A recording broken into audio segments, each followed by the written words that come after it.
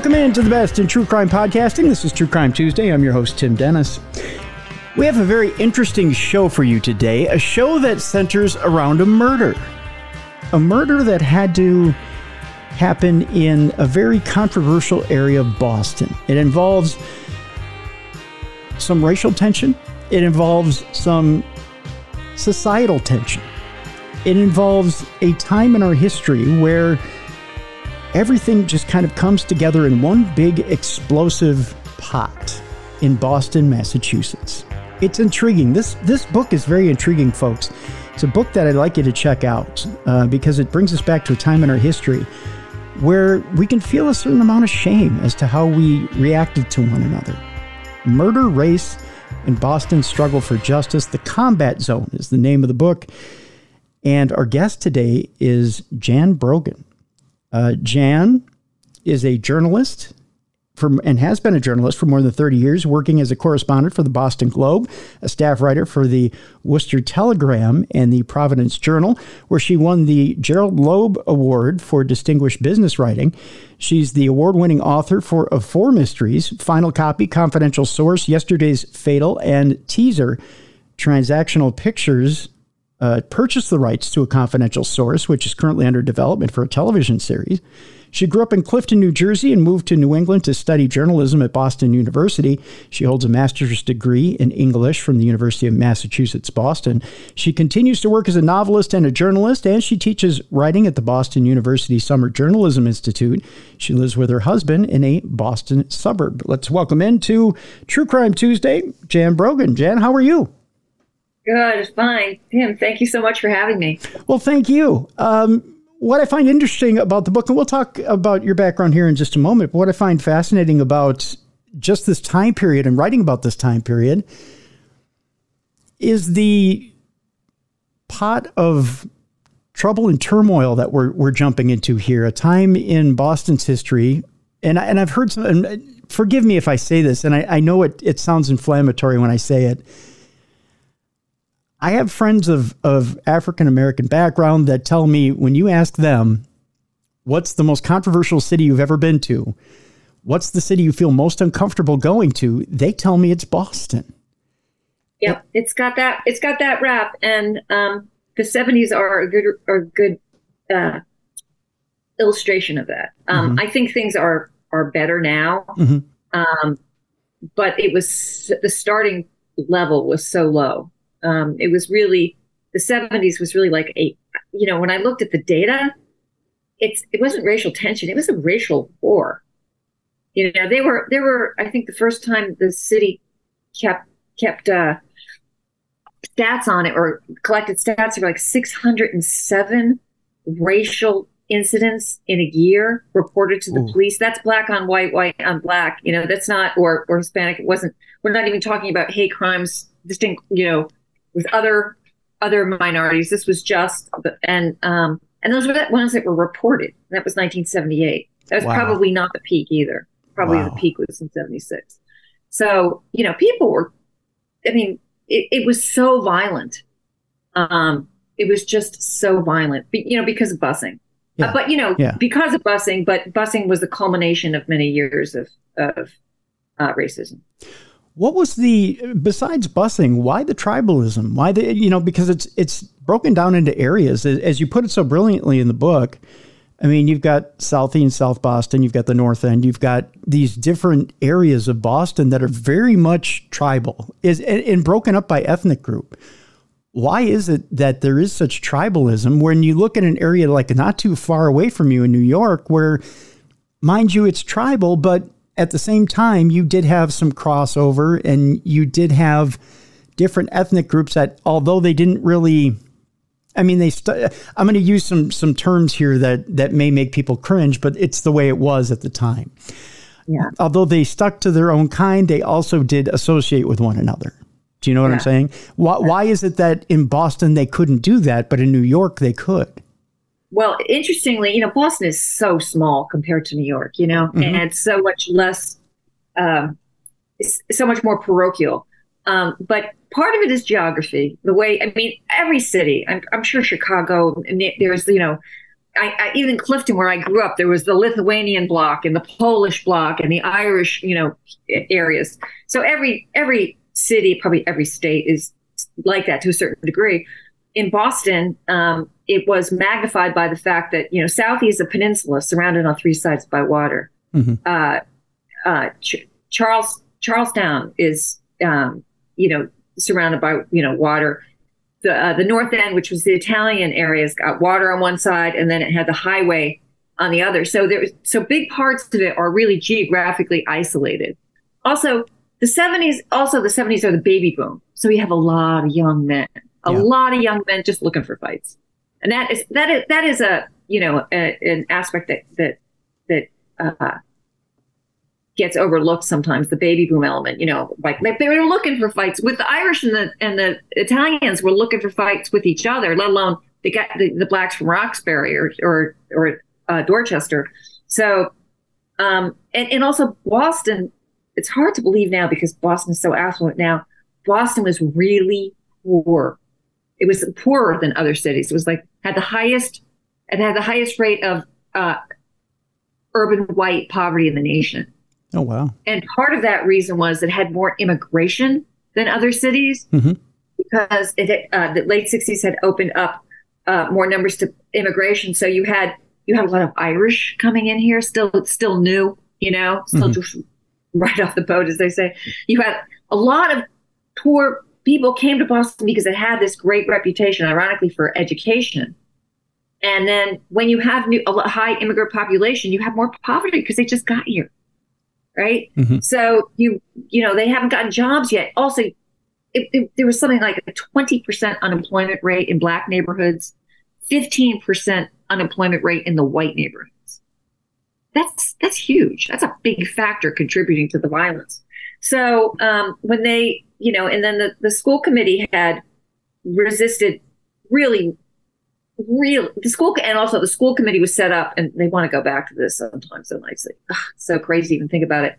School committee people were elected at large, so you had people elected to advance their degrees, advance their political careers. It was a springboard to state house or even or national league. So they didn't care about education as much as they cared about their political base. So they really used racism to their advantage, the federal government told them they had to desegregate, and they said, no, we're not doing that. We're keeping it the way we've always done it. And, the federal government said, okay, look, just come up with some reasonable way to integrate the schools. Like magnet schools. There were a lot of opportunities, missed opportunities. And by the time Judge Garrity issued that order, he was at the end of his rope. And the ruling was, the solution, busing, was crazy. It was punitive.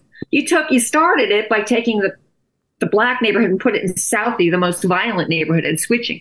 And what you were doing was you were taking kids from one underperforming school and putting them into an even more underperforming school. There was no net gain for education here.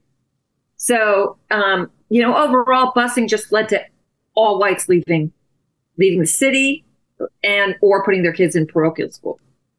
So it was a bad solution to a bad problem. And so the city exploded. And that busing just left a long legacy, and the coverage as a media person, the coverage of that, the only images you ever saw on TV of black people were those in a riot or committing a crime. Yeah. So it just fostered a really bad situation for a long time. And I do believe a lot has been done, particularly under Mayor Ray Flynn, to improve the city. He did a lot of things, a lot of important things that I think improved the city. But it takes a long time. That it does. Racial divide doesn't heal overnight. It doesn't even heal within 30, 40, 50 years. I mean, it's something that ingrains itself in a society, and it's hard to smooth things over because one little incident can break those wounds wide open all over again. And they kept blacks out of power, but now we have I think predominantly we have a minority like woman mayor, Mayor Wu, but we have a lot of the city council's Black, the police commissioner's Black. We have a Black congresswoman. That was all Irish or Italian in those days. So there has been progress. So I don't, Yeah. But the good thing about doing research on the 70s, if you think you're living in the worst times, you think you're living in the worst of times. And then when you start researching the 70s, you go, oh no, we actually are doing better, Yeah. Because it's all relative, but the 70s were a mess, particularly in Boston. Well, not only on top of the situation with busing, you also had police corruption as well within Boston, which was huge. I'm wondering if you can talk about that for a moment, Jan, because police corruption really led to some of the issues that we're going to talk about here within the Combat Zone book. What was going on within the police department? So, again, the police department was Irish run, and heavily unionized, and was not. It had just started to respond to, I think, federal requirements that it integrate. So the numbers of and if you did have a Black or Asian cop, he had not risen through the ranks yet. So it was still in the power seat. It was still all white, Irish, Italian. So it was so corrupt that Mayor White went outside to hire a police commissioner from San Francisco to come and Robert DeGrazia, to clean up the corruption. And DeGrazia, who I was very lucky to have interviewed like a year before he passed away, said he knew he was hired to clean up corruption. He just didn't realize it was the most corrupt police department in the nation. It was so corrupt that when he got here, he found that he couldn't do anything with the unions, and it wasn't getting the support he needed. So I love this part. He did a secret investigation into his own police department. So he got a team and a secret investigation surveilling his own police department. And I think it was 2 weeks before this murder, maybe it was only a week and a half before this murder, he released the results of that report as like a 572-page report that detailed police corruption, like from the small to the large. And you have to remember, too, this is 1976. This is the heyday of the mob. Yeah. And the North End, which is the Italian section of at the time, the Italian section of Boston, is the headquarters for the Massachusetts mob. The real New England headquarters is in Providence, but the Angiulo family is running it in Boston. And, Boston is also so small that it was really, he did a thing on District 1, which included the combat zone, which was the red light district, the waterfront business section, and the North End. And they found that the police were corrupt in like little ways and little ways, like, just like letting all mobsters double or triple park, to the cops were extorting sex from the prostitutes in the combat zone, to they were actually tipping off the mob to invest their own department's investigations. And then as a result, they had to sometimes come up with, numbers on arrests.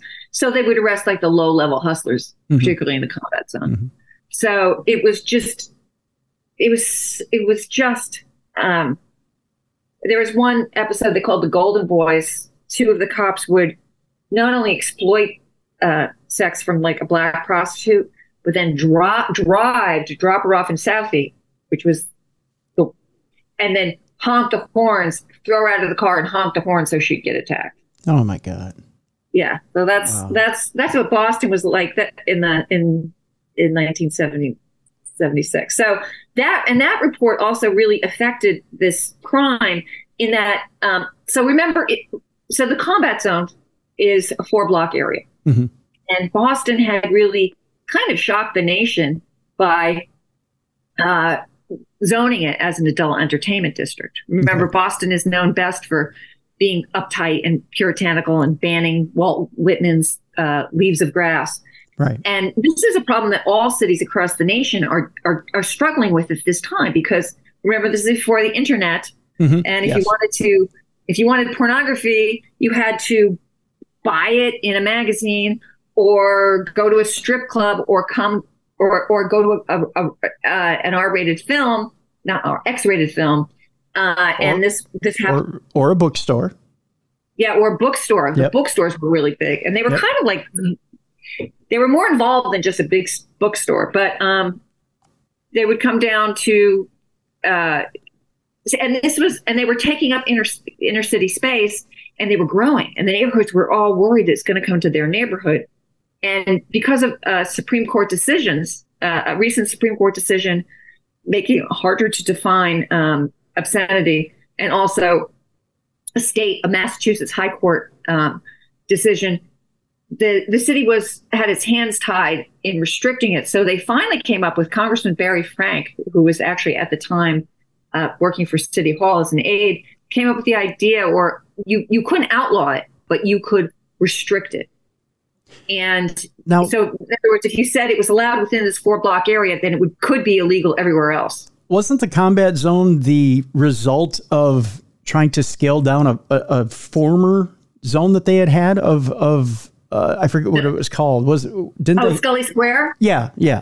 No, so Scully Square was earlier. So Scully Square was in the 50s and the early 60s. Mm-hmm. And that was the red light district, but it was not didn't quite reach the level of the combat zone. But it had been they had used urban renewal funds to basically mow it down and put the Boston City Hall there instead. Okay. So it was actually physically removed.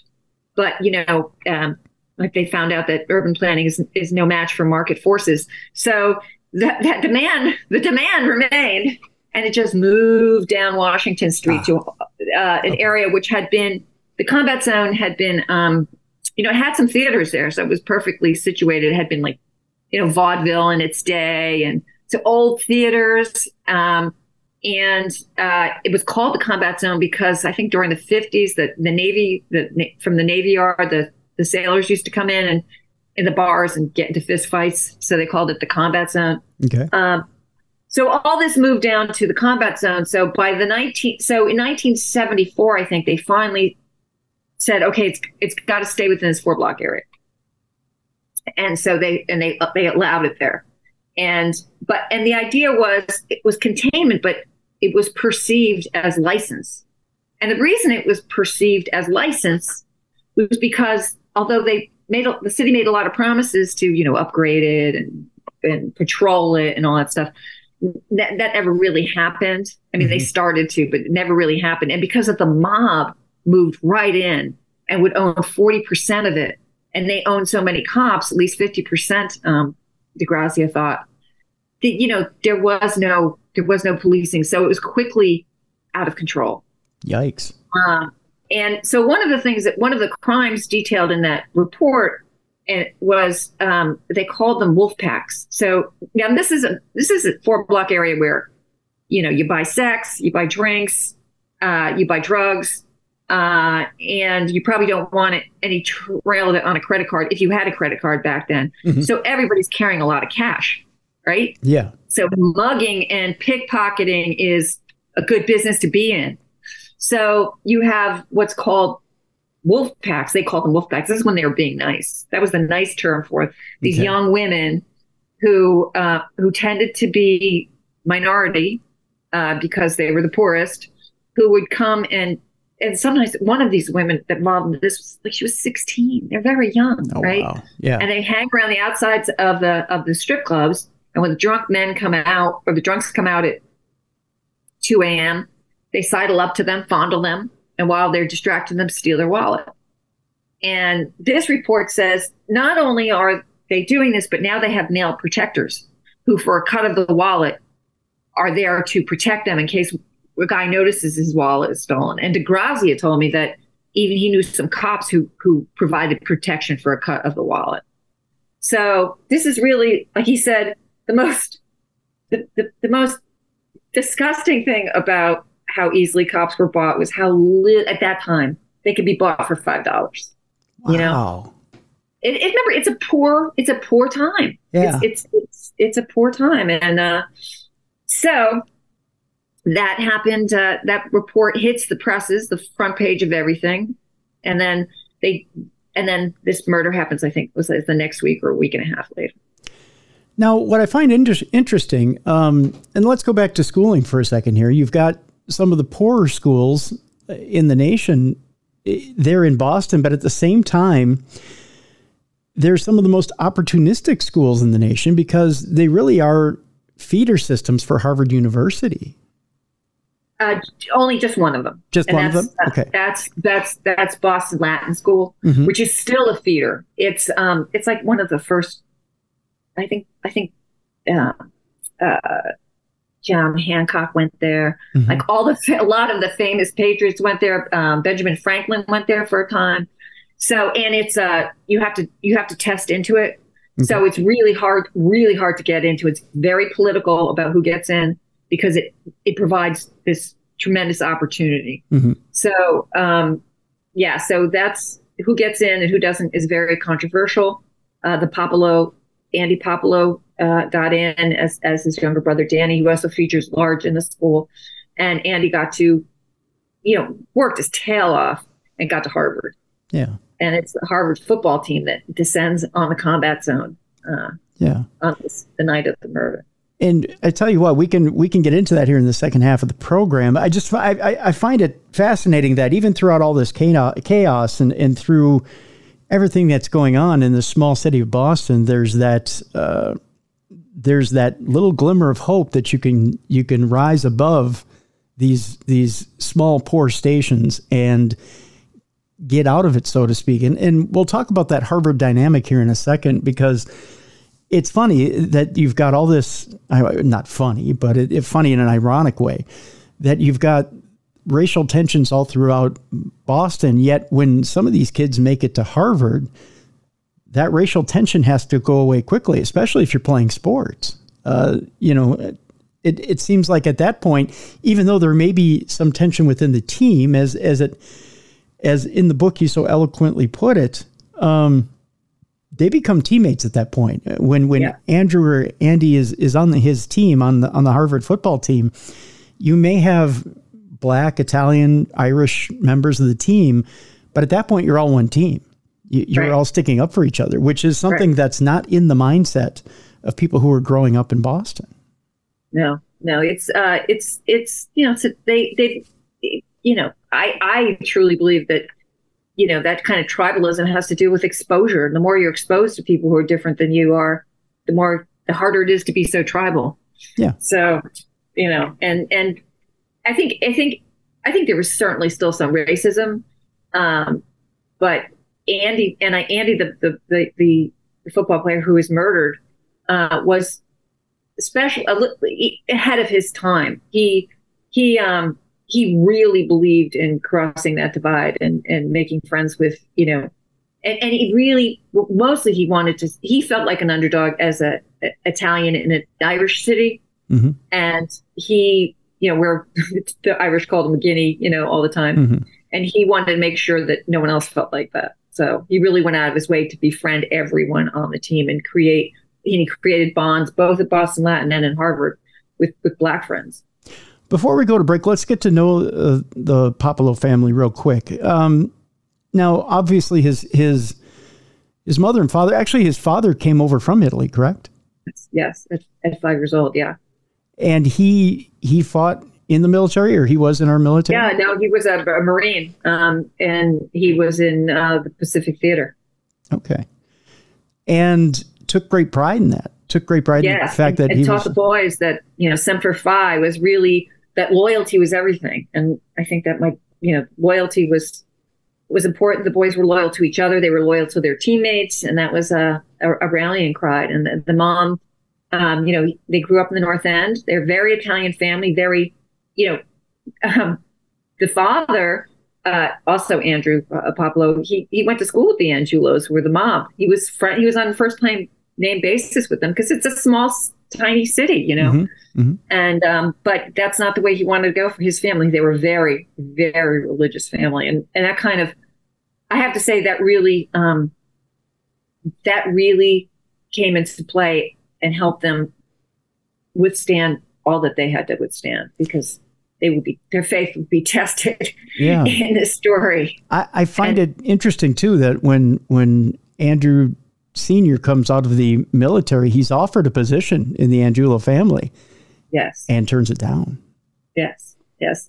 And then they moved out of the North End when the boys were like 12 and 14, because he was offered a corner, and he wanted to make sure his sons did not end up on any of those corners, Yeah. So they keep their ties because their grandparents are there, the family business is there, but they moved to Jamaica Plain out of the North End because he does not want his sons going down that road. Which is quite amazing. I mean, to come out of the war, maintain the fact that he still wants to be a stand-up guy, keep the kids out of the old neighborhood, make sure that they grow up on the straight and narrow and do the right thing and raise them to be upstanding citizens. It says a lot about the character of Andrew Sr. Yeah, he's a very almost noble and very charming man, very very humble and charming man, and that plays a role in the story as well, because initially the media gets behind the family and they're lost, although that will change. Yeah. And there's Andy himself, and then Andy has a brother, Danny, correct? Yeah. And Danny, one reviewer said Danny is the heart of the story of this book. And it really is, because it's hardest. He's 19 when this happens. He loses his brother. The two brothers are incredibly close. They're like little less than 2 years apart. They're so close that when they move to Jamaica Plain, they have to share a bedroom most of their lives. But even when their sister moves out and there's an extra bedroom, they stay and they share a bedroom. Andy, when he's in Harvard, comes home almost every weekend to spend with the family. Oh, wow. They're a very tight Italian family. Yeah. It sounds like a lovely family to grow up in. And of course, Andy sticks to those lessons, those morals, everything that he's given from his father as he goes to Harvard and is on the football team.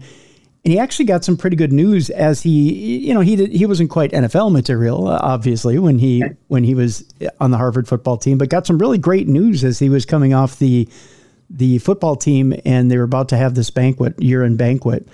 I believe he was going into medical school, right? Yes. He'd been accepted by one medical school already. So he was excited. He had a new lease on life, a new direction in life. So he was quite proud of that and sprung that on his parents.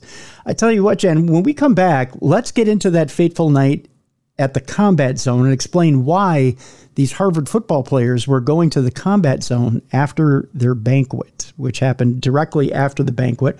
We'll talk about that. We'll talk about that fateful night with Andy and what exactly happened. And we kind of set it up with these wolf packs and the fact that the wolf packs enter into our story. And then we'll talk a little bit about what happened afterwards. Again, folks, this book it's alarming when you go back to 1976 and see what happened in this area of Boston and the racial divide, the societal divide, and why it resulted in murder. It's just shocking. The name of the book is The Combat Zone: Murder, Race, and Boston's Struggle for Justice. Our guest is the award-winning author and journalist, Jan Brogan, who wrote this book, and it is an excellent book at that. I recommend you get a copy during the break. We have a link in the description of this program, so you can do so. When we come back, more with Jan Brogan talking about The Combat Zone right here on the best in true crime podcasting. This is True Crime Tuesday. Welcome back to the best in true crime podcasting. This is True Crime Tuesday. I'm your host, Tim Dennis. Our guest is award-winning author and journalist Jan Brogan. She is the author of The Combat Zone: Murder, Race, and Boston's Struggle for Justice. We have a link in the description of this program, so you can go ahead and pick up that book. I suggest you do. Jan, when we left our audience at the last break, we were talking about the Harvard football team. They've had their banquet, year-end banquet. Andy has told his parents that he's got a new direction in life. He's not exactly going to the NFL. He doesn't have those kind of skills. But he's decided that he's going to get into medicine and he's going to go for his medical degree. But there's a little tradition that the Harvard football team has, and it involves the combat zone directly after the banquet takes place, the year-end football banquet for Harvard. Why don't you tell us what that tradition is? Yeah, so, Harvard is a place of traditions, and everything to do with they had the last Harvard-Yale game is a tradition. The little red flag they wave is a tradition. Everything is tradition-oriented. They go to the banquet. That's all about the tradition, and Ethel Kennedy is there to give an award in her husband's name. It's very Tony. If you ever been inside the Harvard Club, it's gorgeous in the Back Bay. They leave those hallowed halls, and this is tradition. You got to do it. They all do it every year. 40 of the football players go down to the combat zone, the seedy, shady, glittery combat zone for a last drink together inside the strip club. Now, remember, this is in 1976. Drinking age was 18, not 21. Right. That's something you have to remember. And so somebody knows somebody. I think one of the kids on the team is cousins with the manager, so they get a private room in the back of the Naked Eye, which is probably the most popular strip club for college boys, as it features the all-nude college girl review. That's what it's known for. And they go in. They have themselves a good time. They could probably get there around midnight. They have a couple drinks. A couple of them wind up on the stage dancing with the stripper. The bouncer comes out. They all get kicked out, but that's, it's closing time anyway. Yeah. So they descend on the streets of the combat zone. Now, Andy has actually a exam. He's pre-med. He's got an exam the next day. He's with his another, and Tom Lincoln is also pre-med. So they're trying to get home quick. So they're actually all the way in a car down Boylston Street. Another group of football players. These actually are going home in the Harvard van, equipment van. The Harvard van comes. That's how much of a tradition it is. Okay. The Harvard van brings some kids down, and they're going back with the Harvard equipment manager, and they're past the Carnival Lounge, which is another strip club. And I think it's 2 or 3 of these young women, the wolf pack, and these 2 women are the 2 women who approach them are black. And it's 7, I think it's 6 football players and the equipment manager, so that's 7 total. The first of their group are a couple of 3 black kids on the team. And they say, and they've heard the stories, and, it's busing, and they do not want any trouble in Boston with the Boston police. Right. They say, get out of here. Right. Yep. A couple of the boys in the back were a little drunker, they start talking to them. The girls wind up going back with them to the Harvard van. One of them is trying to talk these girls into coming back to the campus with them. And the girl gets in. She's on his lap for about 5 minutes. She jumps out, and they say, "You have your wallet?" He doesn't have his wallet. Ooh. So 3 of the white kids, the black kids are like, "I'm not leaving the van." The white kids jump out. They fought. They start to chase her.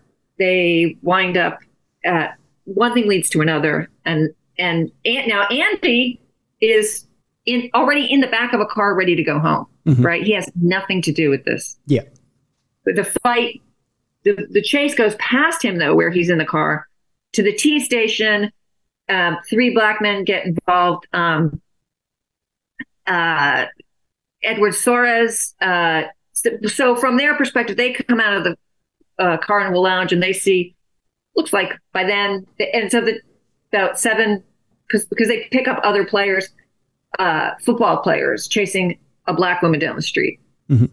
They get involved in the chase. Edward Soares. Now the woman actually dropped. The young girl, 16, actually falls. No, it's not the young one. It's the oldest, 21. She falls to the ground. The first Harvard football player who reaches her, I think Steven Saxon, picks her up and says, "Do you have the wallet?" And she says, "No." And he lets her go. Because he has no, because he was just kind of brought into this. He was like on the street. And he was brought into this. She gets put in a cab. Edward Soares comes and he punches them. He kicks us. A couple of them fall. They get up. Now by this point, they're joined by more football players. Right. So Edward Soares winds up against the T station, surrounded by 6 or 7 white football players, but there's no fist fights going on. Okay. There are no blows exchanged. And Leon comes in, and Leon Easterling comes in. He's another black. He's like the oldest. He's 44. Okay. Soares is 33. Easterling is 44. He jumps over the back of somebody else and he stabs Tom Lincoln in the abdomen. Oh. Yeah. So Tom Lincoln. So then the equipment manager says, "They've got knives. Run!" Mm-hmm. So all of the football players turn around. Even Tom Lincoln, who talked to me extensively for this, he said he was in shock. So he said he didn't even feel it. Yeah. At the time, they all run back to the van. They get inside, except for one, Charlie. And at this point, Andy Popolo gets out of his car to see what's going on with this. He sees his teammates flying by, being chased by. It's 3 black guys, joined by another man. They call him the man in the cranberry jacket, mm-hmm. who through testimony is described as white, black, and Hispanic. And who Danny thinks maybe he was Italian, because he's the only one who doesn't get arrested and never gets identified or caught. Yeah. So, but when Andy walks down, because they're in an alley, and he looks out, he sees his teammate, only one of them. Everyone else in the van who had been pulled out was being pummeled against the side of the van so hard that the van was shaking. So he goes in to help him. He gets into it with Edward Soares, and they're just doing some sort of thing. And all this happens in about less than 5 minutes, right? The whole thing. Mm-hmm. And Leon Easterling comes again, and he stabs Andy in the stomach. So one of his teammates sees him and picks him up and says, "Let's get out of here." And they're trying to cross the street when Leon comes after them a second time and stabs, this time into the gut and up into his heart. Oh. And at that point, the police descend almost instantly, because there had been higher rate of patrol because of the report the week before. So they were trying to improve policing, and they take Tom Lincoln. They know that they don't have time to wait for an ambulance with Andy. So and Tufts Medical is like 2 minutes away. Yeah. So they just put him in the van and drive them. They send Tom Lincoln to Mass General Hospital because they can wait for an ambulance for him. Mm-hmm. And they arrest 3 men at the site, Leon Easterling. So they arrest Leon Easterling. They also arrest Edward Soares, who had been fighting with them, but they also arrest Richard Allen, who is he is a bouncer at the Carnival Lounge. Also, he's a low-level hustler. He's got a huge, but he didn't do anything. He didn't talk. The only thing he did was tell them, "Go home. Yeah, you're out of your league. Get out of here." Yeah, that was his message. But so they arrest him, and they charge them initially with attempted murder, because Andy. So Andy, when he arrives at the hospital DOA, but they're able to restart his heart. Yeah, and they work on him all night, and his pupils react to light, so they're very hopeful. Mm-hmm. So the next day, and so this is so huge. This is Harvard. This story is about Harvard. It's about Boston's racial relations, and it's about Boston and its stupid move in the eyes of the rest of the nation to legalize a combat zone. So it gets covered by more than 300 newspapers across the nation, and in the Stars and Stripes in Japan. Yeah. When Danny's in the hospital, with the families in the hospital, they go to leave the next morning, and the street Harrison ad is filled with TV trucks and newspaper reporters. This is a big, big story. And so the next morning, there's a press conference on it with the police. Now, this is District 1 police. Mm-hmm. And to say that they were in need of some good press is an understatement, right? They just a week ago, they were named, like, their corruption was laid bare. And the doctors say if it wasn't for the swift thinking and swift acting of the police, this boy would be dead, and we think he's going to live. Hurrah, right? Right. So it's this kind of feel-good story initially. And the family is very hopeful, but as soon as they go in to see him the next day, immediately seizes. And the doctors know then that that's not a good sign. Oh. And he stays in this coma for a month. And the hospital, they have their own lounge. It become like every politician visits, psychics come to, it becomes, the Pope sends a medal, had a blessed medal. It's kind of like a 3-ring circus, but the family is just holding on with this hope that there was a miracle, because he wrought, and they think there's going to be another miracle. Yeah. And everybody's praying for a miracle. There's prayer services in Harvard and all over the city. But Andy dies in early December, and the family's crushed. And the prosecutor Tom Mundy had already been in to try to, even before he died, to up the bail, because he knew murder charges were coming. Mm-hmm. So these 3 black men are charged with murder in the first degree, even though only one of them, they're using something called joint venture, which is a little like the felony murder rule, which says, if you knew he had a knife and you followed him to the fight and you helped him, you're just as guilty as he is of murder. Yeah. Yep. And also, they're also saying, and not to mention that the 3 of you were working with that prostitute for the cut of the wallet. So that's the prosecutorial argument. This is going on during busing. So when they impanel the jury, those jurors are coming from primarily the white neighborhoods that are feeling most aggrieved. It takes them, I think, 2 weeks to impanel the jury, because during jury selection, you have a lot of people who, when the judge says, given your racial views, can you be fair to a black defendant? And they're like, nah, not really. They're just, I don't know if they're trying to get out of Judy, or they just really were being honest. They're like, no, I can't do that. And then a lot of it was, how much publicity have you heard? And the publicity is nonstop on this. Right. So paneling a jury takes a long time. And the prosecutor, Tom Mundy, who is the best prosecutor in the office and will go on to have a very distinguished prosecutor career. In those days, what the prosecutor did, was the first thing you did on a jury, if you had black defendants, was get rid of any potential black on the jury.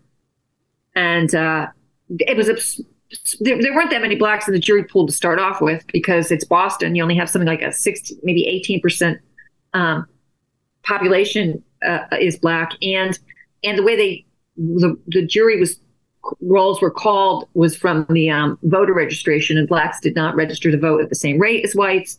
So you tended to have very few blacks in the jury pool, and then they would systematically strike every black juror. And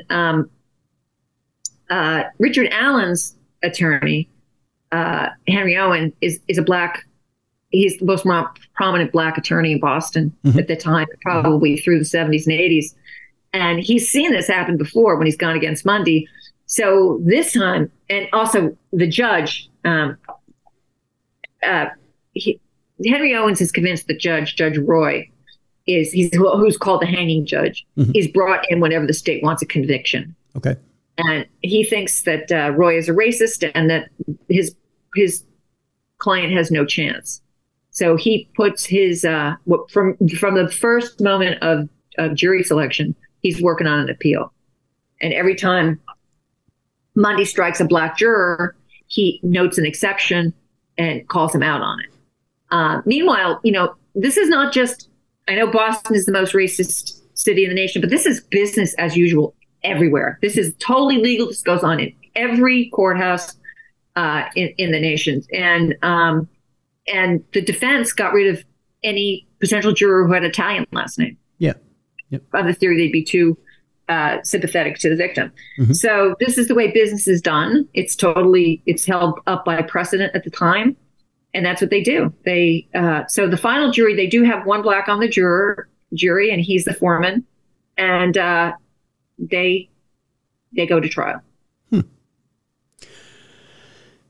Which it sounds like an incredibly exhausting process in order to try and get jurors. I mean, and having, and we kind of summarized it here, but when you read it in the book, the fact that they keep striking down black jurors on the prosecutorial side, on the defendant's side, they're trying to get rid of as many Italian jurors or potential jurors as possible.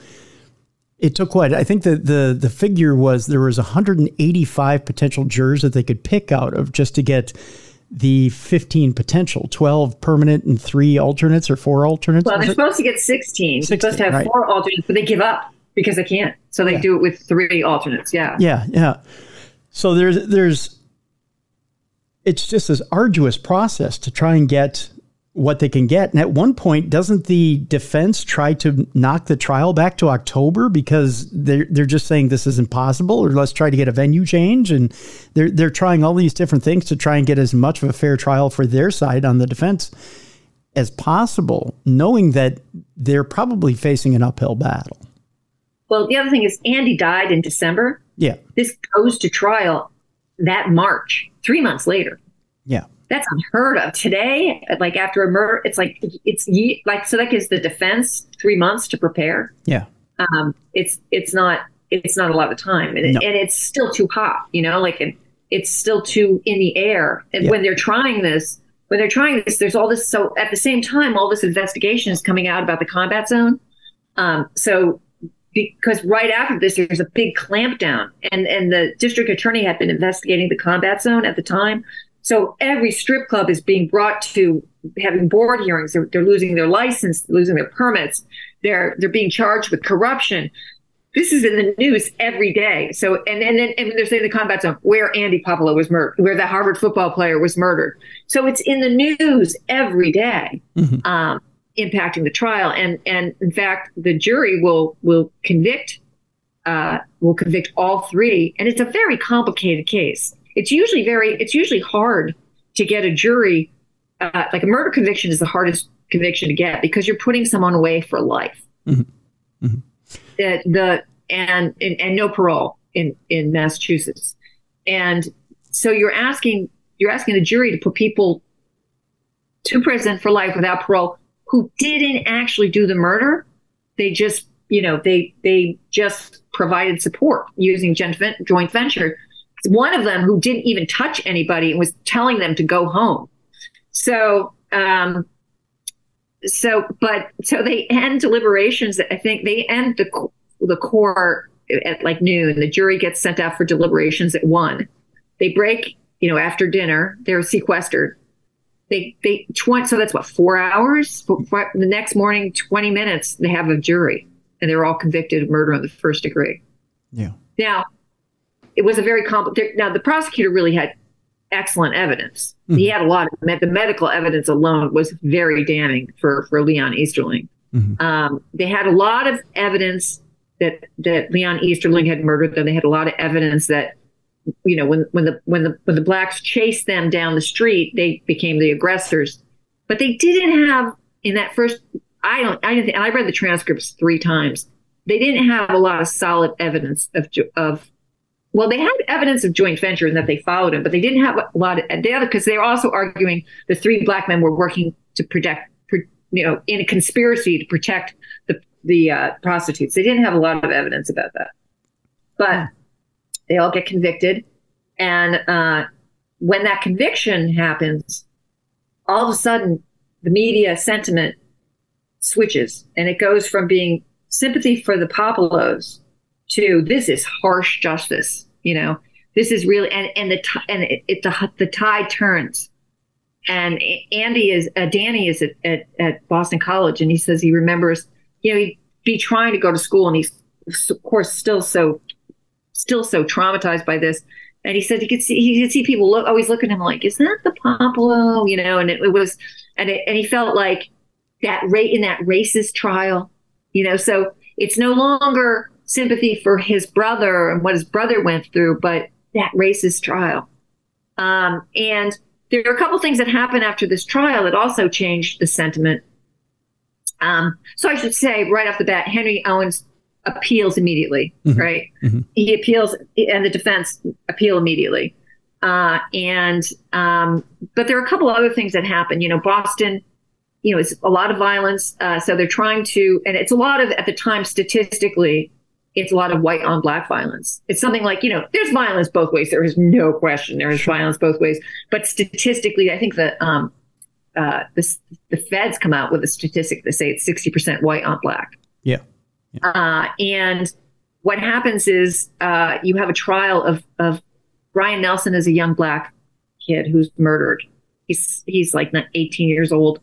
A bunch of white kids in a van and 3 black kids in a car get into it, and it's during something with snow is involved. They spin out. They get into a fight, and Brian Nelson gets murdered with I think a tire iron and a Coke bottle. Mm-hmm. And so not only are none of the people he's with charged, none of the other white kids are charged using joint venture, but he's only charged with manslaughter because it's a fight, not murder. Yeah. And he'll be found innocent. So despite a lot of testimony, including one of his own white kids who testified against him. So justice just doesn't seem very fair.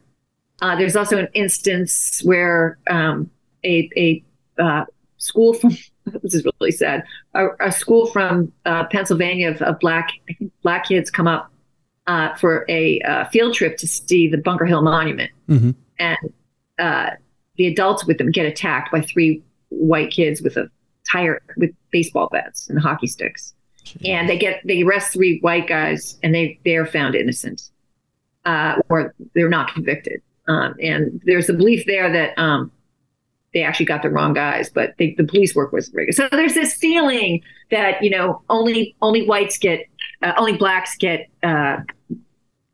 convicted. And there's also a Boston Globe spotlight series which shows that statistically blacks go to jail they get harsher prison sentences, and they stay in jail longer and to the worst prisons than whites who do the same thing. So all this is kind of hitting the press. Yeah. By the time the second trial will roll around.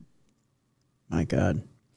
Jan, I have to ask you, when you feature all this in the book, and I realize it's important to shine a light on some of these cases and to show exactly in this right, correct framing who gets the injustice here and who doesn't. But in that, when we look back in the clear frame of history to see who exactly was done wrong and who was done right, what is it you're hoping to accomplish by showing people through that correct lens?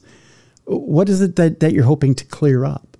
Well, there were a couple of things I wanted. So in Boston, even when I was doing the research, people would say, "Oh, Andy Pablo, he's that Harvard football player who was chasing the prostitute who stole his wallet to get it back, who was in the combat zone to get sex that night." So I wanted to clear up the story that he was a completely innocent victim in this. Okay. So that was one thing. That was and I also wanted to show, but I wanted to show, to me, and so through most of this story, which I don't mention, there's this whole revenge thing that, the family knows, like the mob offers the family to get revenge for them. Okay. And Danny is obsessed with this idea that it's his job to get revenge. So I wanted to show how the family, put their trust in the criminal justice system instead and had to live with the results, but that they took the high road. Okay. So there was that. And also, I think that this story becomes a metaphor for Boston itself. Like Danny is almost a metaphor for Boston in itself. And that's what Boston was like in those days, that tribal Boston. And Danny evolves and the city evolves because it also goes into what happens after this trial. Ray Flynn comes in, corrections that are made, and that, yes, there is still a long way to go, but we came from a very, very low place. So I wanted to show that things, and the other thing is this trial changes criminal justice. Okay. That was the main thing. That's why I thought the story had legs, because of this appeal, they say you can't do this anymore. It's called the Soares decision, and It started in Boston and California, and it said you can't strike women off the jury because it's a rape trial. Yep. Right. You can't strike gays off the jury if the victim is gay. You can't strike blacks. You can't strike any defined group. And the way they monitor this is, when you strike a couple people, the other attorney starts keeping numbers, and cases where they get appealed and they lose them. Mm-hmm. So, and it's called the Soros decision, and it changes criminal. It starts in Boston, Massachusetts. It eventually takes, Boston is so bad, right? We're so racist, but we have the most activist criminal justice system in the nation. It leads the way, and the other states, they're activists. They're too progressive. They don't do it for a while, but finally gets to the U.S. Supreme Court in the Babson decision. I think it's 8 years later, and the Supreme Court says, no, you can't do this. So it changes the way juries are chosen forever. Okay. Although I have to say, in Massachusetts, the Soros decision, and because of a couple of refinements, it works better than it works in the rest of the nation. Like the Babson decision prosecuted, people find ways. There's like YouTubes on how to get around it. Mm-hmm. But in Boston, because they can lie, so give other reasons and stuff. But in Boston, because of the Soros decision, the way it was written, and a few other refinements, we really improved criminal justice for everybody. So I wanted to show, all we talk about are how bad things are. Right. How bad things are and how much farther we have to go. And it's true. We do. You could always have further to go. But if you don't look back and see how bad and see that you can change, how can you believe in change? Absolutely. And that's perfect. That's a perfect answer, and really what I was hoping you would say. I want to play a little what if game with you, Jan, just for a second. What happens if Danny does take the Angiulo family's offer? Where do you see things going? Do we get as much progress in the story as we've gotten, or do you think Danny does get the satiation he's looking for, and do things turn out better than what they were? No, I don't think. One thing, for a lot of the data I've studied, like a lot of the post-traumatic stress from when you have a loved one who is murdered, mm-hmm. or murder damages, the damage is so deep, and it's particularly for a 19-year-old younger brother. There is no coming back from that unless you have, like, outside of maybe some very serious therapy. Mm-hmm. So I don't think a criminal justice system can, if Danny had done that, or if they had those guys whacked in prison, I think Danny would have been worse off, because I don't think he could have lived with himself. Because he is a very religious guy, mm-hmm. And it's a very religious family, and I don't think he could live with that murder. I mean, maybe he could. Maybe that's me being naive, but I don't think it would have. Nothing makes it better, Nothing makes losing your brother. I lost a brother when I was nothing, and it wasn't a murder, but nothing makes that better. Just time makes it easier, but I don't think that would have made it better. And that's the family. How about the criminal justice system? So the criminal justice system eventually, I think, would have come round to this with juries. It would have just taken more trials to get there, to make the changes necessary in jury selection. True. And then not to mention, Danny's got that debt then to the Angiulo family. And and how does that play out over the years? Yeah. No, it's you could have murdered them all, I guess, but the appeals, I think what would happen, the appeal still would have stood. Mm-hmm. Even if they'd been murdered in prison, their convictions would have been invalidated, and the Soros decision would have stuck. So they would have had to change trial the way juries are chosen. Yeah. So. Yeah. It's interesting stuff, I tell you, Jan. In a wonderful book, you really have put out a wonderful book that shows not only what the times were in 1976 compared to where they are now, but just where everything was in that time period, and really brings people to a time period where they can say, wow, we have come a long way.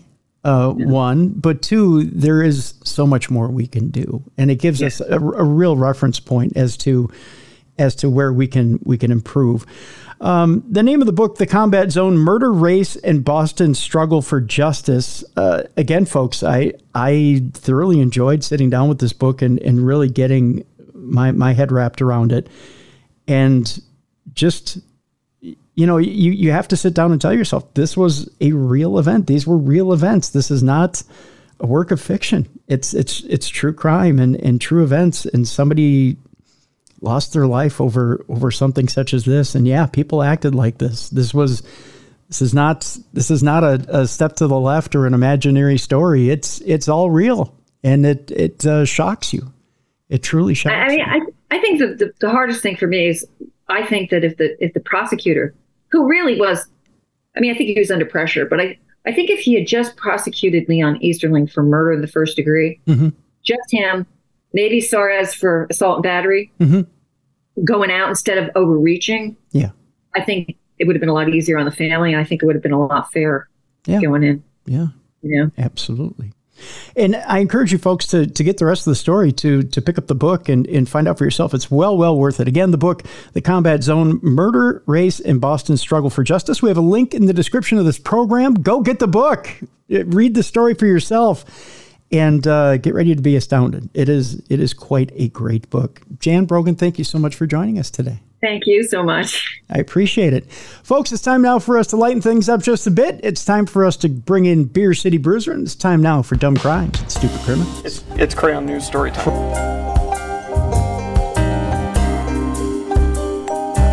What happened with this dude, Christ Bearer? I heard he cut his penis off and then jumped off a balcony.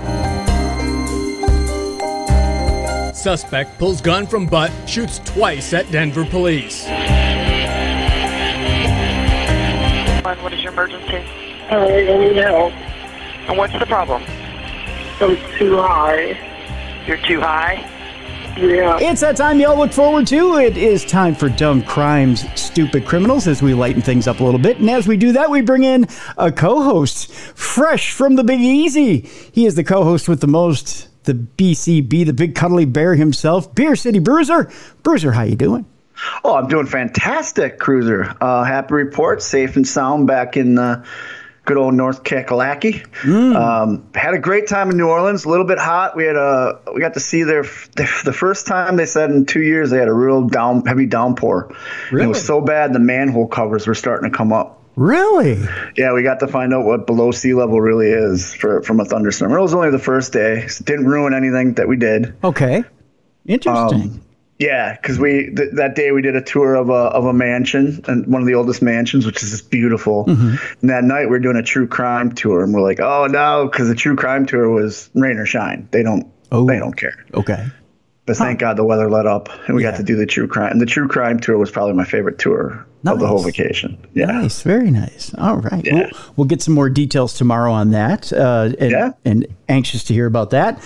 Also tomorrow, folks, on the show, just looking ahead. Yes, Ziggy's Picks is back, and we've added a cast member. We'll tell you about that tomorrow as well. If you want a sneak peek, you can go to darknessradioshow.com, and you can find out how we're doing this week. We're not doing so well. Week one of the NFL, which is just screwy. And yes, I'm still screaming at Kirk Cousins, for those of you who want to know. I love in the chat. They had to check on you. Yeah. Well, I'm glad somebody checked on me, because I damn near had a stroke yesterday. So yeah, that was not a good game. So Dumb Crime, Stupid Criminals. Boy, have we got stories for you. A couple out of Minnesota here today. Oh, okay. That's unusual. Yeah. Well, I'm beginning to think that, one, parents don't know how to raise their children anymore. I agree with that. Especially here in this state, that you're going to find out about that today. And we're going to start it off, Bruiser, believe it or not. Oh. With an AI story from a listener. So we're going nightmare fuel on Dumb Crime, Stupid Criminals. That's right. Dumb Crime, Stupid Technology is what we can label this one. Okay. That's right. A criminal enterprise flaunts AI in a creepy fraud for hire commercial meant for the dark web. Oh, okay. Yeah. Wait, you can a commercial, huh? A commercial. A criminologist recently unearthed a video of a multi-billion-dollar transnational criminal organization that has been stealing from the U.S. government since the pandemic and selling generative artificial intelligence tools to other criminals. Okay, I guess that's a lucrative criminal enterprise. I would think so. The 58-second clip, which was meant for the dark web, opens with a person who goes by Sanchez, not Dirty Sanchez, if you know what I mean. Oh, yeah. Yeah. Covered head to toe in black clothing and speaking behind a black skeleton mask with someone else who appears to be digging a grave behind him. Ooh, we've got elements here. We've got production elements. I was gonna say they actually took time to storyboard this out, didn't they? Yeah, they did. Yeah. It took a little bit of time to put this together. Yes, I sell Chase bank accounts. Yes, I am one of the first people to sell fake bank accounts 4 years ago, the man who calls himself Sanchez said. We started with my partner 4 years ago. Now we are about 30 people in one office. Well, growth is important too. That is. That means their criminal enterprise is growing. That's right. As he speaks, the camera shifts from a face-to-face point of view with Sanchez. I just love saying his name. To one looking up from what appears to be a hole with ominous music in the background. So he just kind of pops his head up like a gopher. Hey, are you interested in some bank accounts? The video was uncovered by David Maimon, a criminologist and professor at Georgia State University, who provided context to the video in a LinkedIn post. This was an update to some of his concerned customers who haven't seen him on the online underground market for a few weeks. Maimon went on to say, these groups are behind most of the pandemic fraud that cost the country billions and are now using generative AI to remain hidden while expanding their criminal empire. Haywood Talcove, CEO of LexisNexis Risk Solutions Government Group, told Fox News Digital. When you think of pandemic fraud and modern-day cyber criminal fraud targeting the government, you usually think of low-level fraudsters acting alone. He used the example of someone submitting a dozen unemployment applications with stolen identities during the pandemic. In reality, those who commit government fraud and get caught are the tip of the iceberg, Talcove said. They're like the street-level drug dealers who get arrested. There's a whole machine behind them that, at this point, closely resembles the 20th century Italian mob or modern-day drug cartels, he went on to say. On the dark web, there is a fraud-as-a-service industry run by international cyber gangs from all over the world, including Russia, Nigeria, and China, among dozens of others. The one depicted in the video is called Mega Darknet Market. That kind of sounds like something the Japanese came up with in manga. I was going to say, that sounds like a Godzilla company. It does. Like there's Godzilla destroying the Mega Darknet company. That's right. Mega Darknet Market, which Talcove said is one of the biggest enterprises in the world. The video gave the first glimpse into how these organizations sell mule accounts, which is a bank account set up with a stolen identity, as well as a generative AI and deepfake tools to other criminals, which Talcove went on to say. This video is proof of what I've been saying. There are some very organized institutions empowering low-level fraudsters from all over the world. These international criminal enterprises rose to prominence during the pandemic and stole hundreds of millions, Talcove also went on to say. However, that is a drop in the bucket to the $1 trillion or more that these groups can steal from the U.S. government over the next year using artificial intelligence. Oh, geez. 1 trillion, Bruiser. That is a lot. Being a good guy doesn't pay. No, it doesn't. And you know what? Now they have acting jobs, too. Yeah. Sanchez. Yeah, Sanchez is now in his own video. Yeah.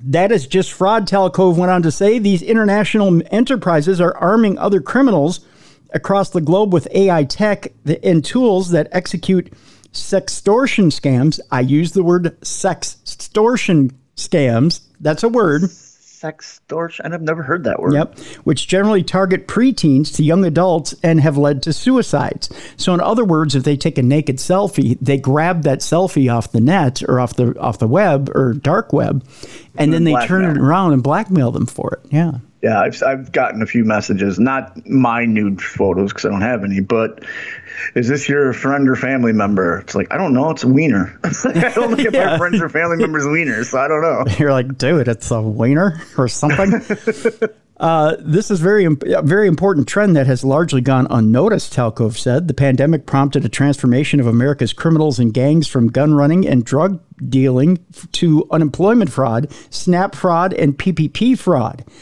Those on the front lines doing the dirty work can make millions, rather. They take it as well.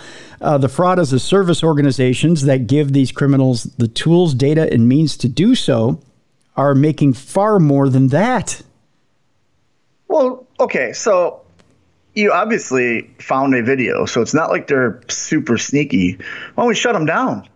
You know what I mean? Like, well, finding it is one thing. Shutting them down is another. The dark web isn't like just you're able to go on Google and access it. Well, I know that. I know. Yeah. But this guy here is making it sound like I know it's a dark thing, and I know identity theft is a big thing and all that, but like he's not telling us exactly what they're doing to combat it. You know what I mean? Right. He's just telling us to watch out, to not put our nude pics online and be, which you should never do, and you should be wary of your bank account and all that. But like, come on, Sanchez has got enough money here that he's able to make a commercial, a 58-second commercial.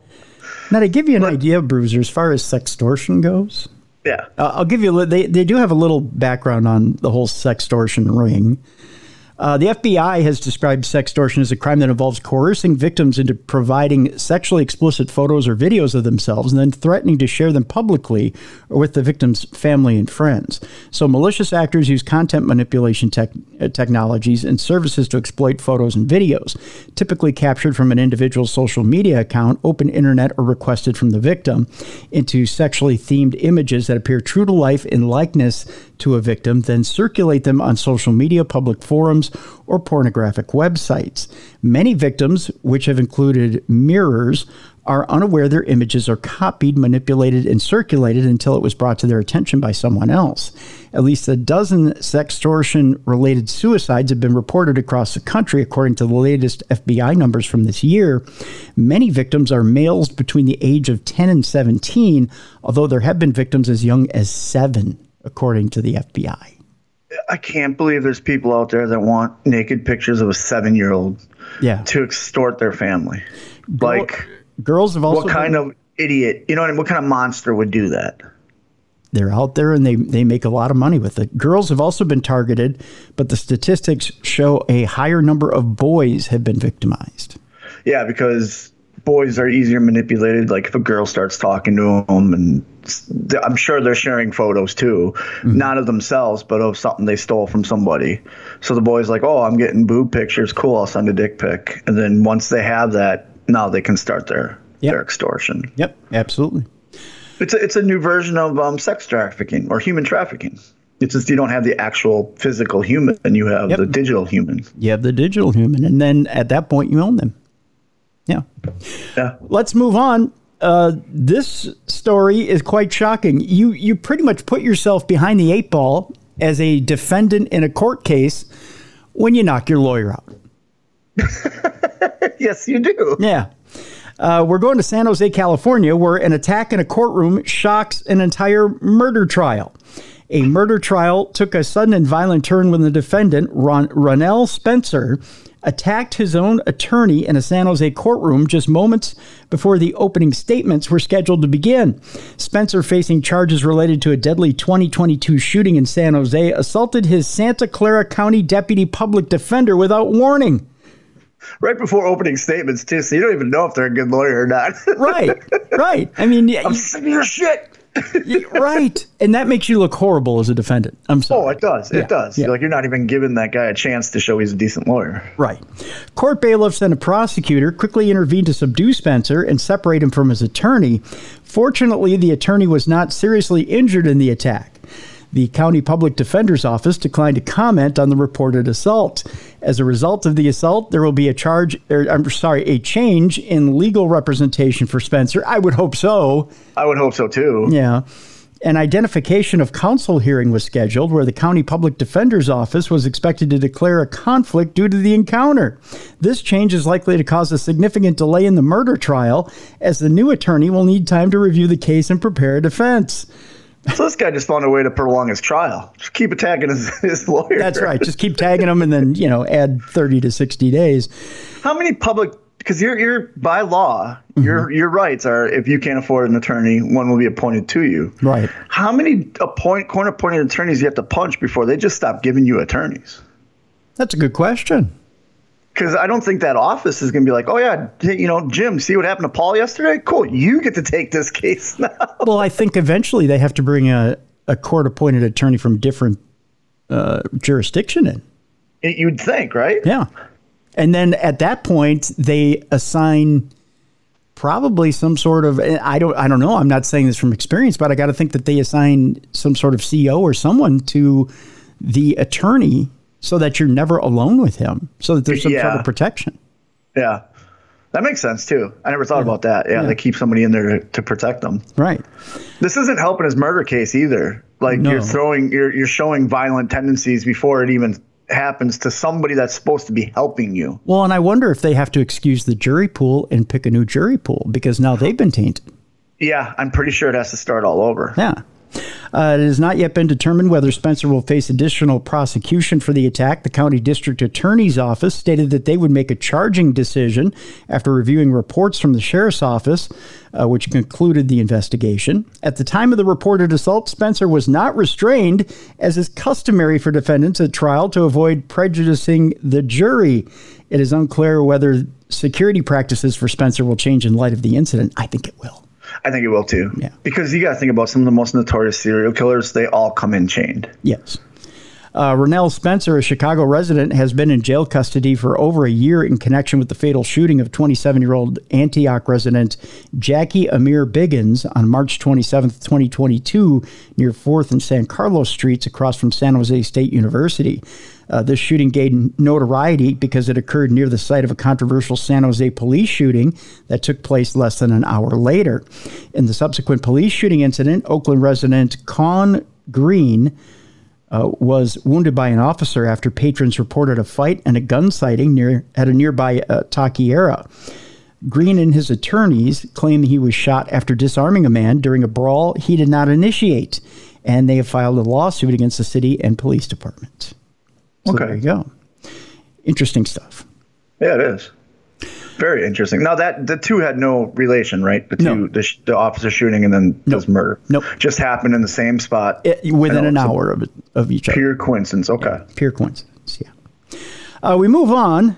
This sent in to us by a listener as well. By the way, if you have stories for Dumb Crime, Stupid Criminals, just send them to tim@darknessradio.com. We enjoy it. We enjoy the heck out of it when you send us stories. This one is unusual, Bruiser. Even I read this one and I had to chuckle. Although it's not really a chuckling matter, you'll get a good chuckle out of it. Okay. Okay. This one, police rush to reports of a ritual mass murder, but find out it was just a yoga class. Sometimes people... I've done some hot yoga where it felt like a ritual murder. Yeah, where it felt like ritual torture or murder, yeah. Yeah, I've done the giant DDP yoga, and I wasn't in shape, and I felt like, okay, yep, I'm dying now. This is where I die. And I look over, and there's another guy my age, my weight. He's dying, too. I'm like, good, we're going together, brother. If we go together. Well, when a yoga teacher turned out the lights towards the end of one of her classes in Britain this past week, her hope was to encourage peaceful relaxation, right? Which makes sense. Sure. Namaste. Namaste. Now you must stay on the floor while the police come in and figure this thing out. What followed could not have been further from her intention. Soon after the class was over, a mass of police sirens shattered the peace as officers raced toward the venue where the class was being held. They were reporting to a call from a member of the public worried that there had been a mass killing at the studio in the small English coastal resort of Chapel St. Leonard's. Millie Laws, who runs Unity Yoga, was teaching the class at the North Sea Observatory in the village, which also doubles as a community space, art gallery, and exercise studio. Seascape Cafe at the observatory described the incident on Wednesday evening of last week in a Facebook post, writing, "If anyone heard the massive police sirens in Chapel St. Leonard's at 9:30 p.m. last night, then please be reassured. They were on their way to the observatory after someone had reported a mass killing in our building, having seen several people lying on the floor." So I'm assuming they're all doing dead man's pose, which is how you sometimes end a yoga session. And that's just where you lay flat on your back, palms up, feet wide, and you just breathe. And it's supposed to relax you and get all the bad energy out. Mm-hmm. But I don't get why someone would be walking past and look in the room and go, "Oh my God, they're all dead. Quick, call 911.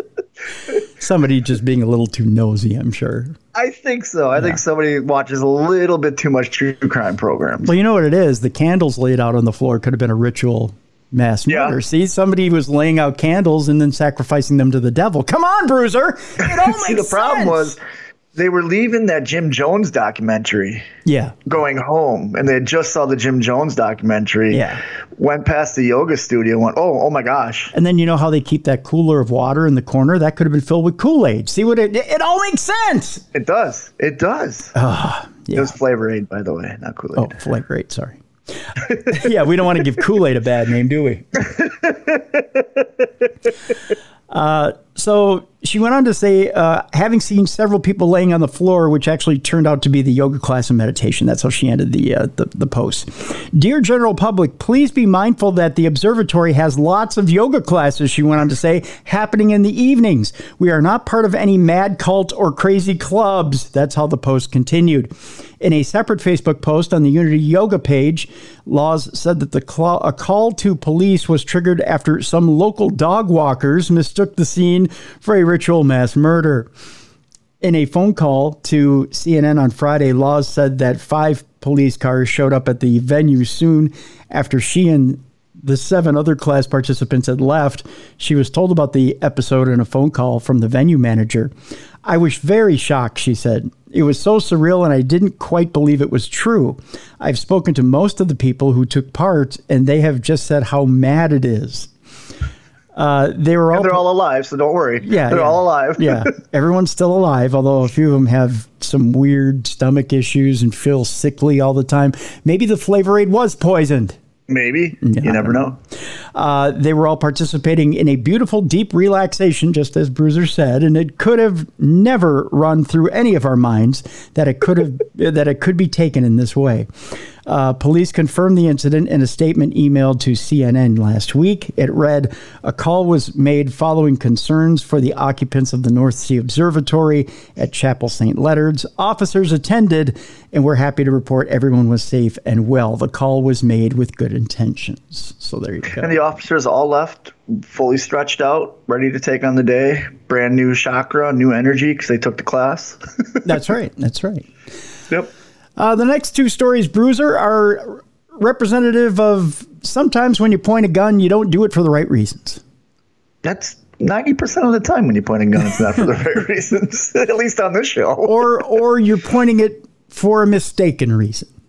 Okay. Kind of a whoopsie, maybe I went a little too far type deal. You know? Okay. We'll start out first in Florida. That figures. Yeah, why not? Yeah. Where a man was arrested for pointing a gun at 3 Palmetto Ridge High School students. Well, they're on his lawn. No, that's the second story. Okay, yeah. We're going. Okay, I gotcha. Okay, yeah. 3 students from Palmetto Ridge High School reported that a man pointed a gun at them after he drove his truck at their vehicle and forced them into a dead-end street. What? Okay. Come on, man. Let the teenagers be teenagers. Well, he was kind of acting like a teenager himself. He was acting like a dick. Except he was 40 years old. 40-year-old, highly triggered Armando Maciati was arrested for aggravated assault with a deadly weapon and intent to kill. According to the Collier County Sheriff's Office, the 3 juveniles were in their car driving to school when a large white pickup truck approached them aggressively.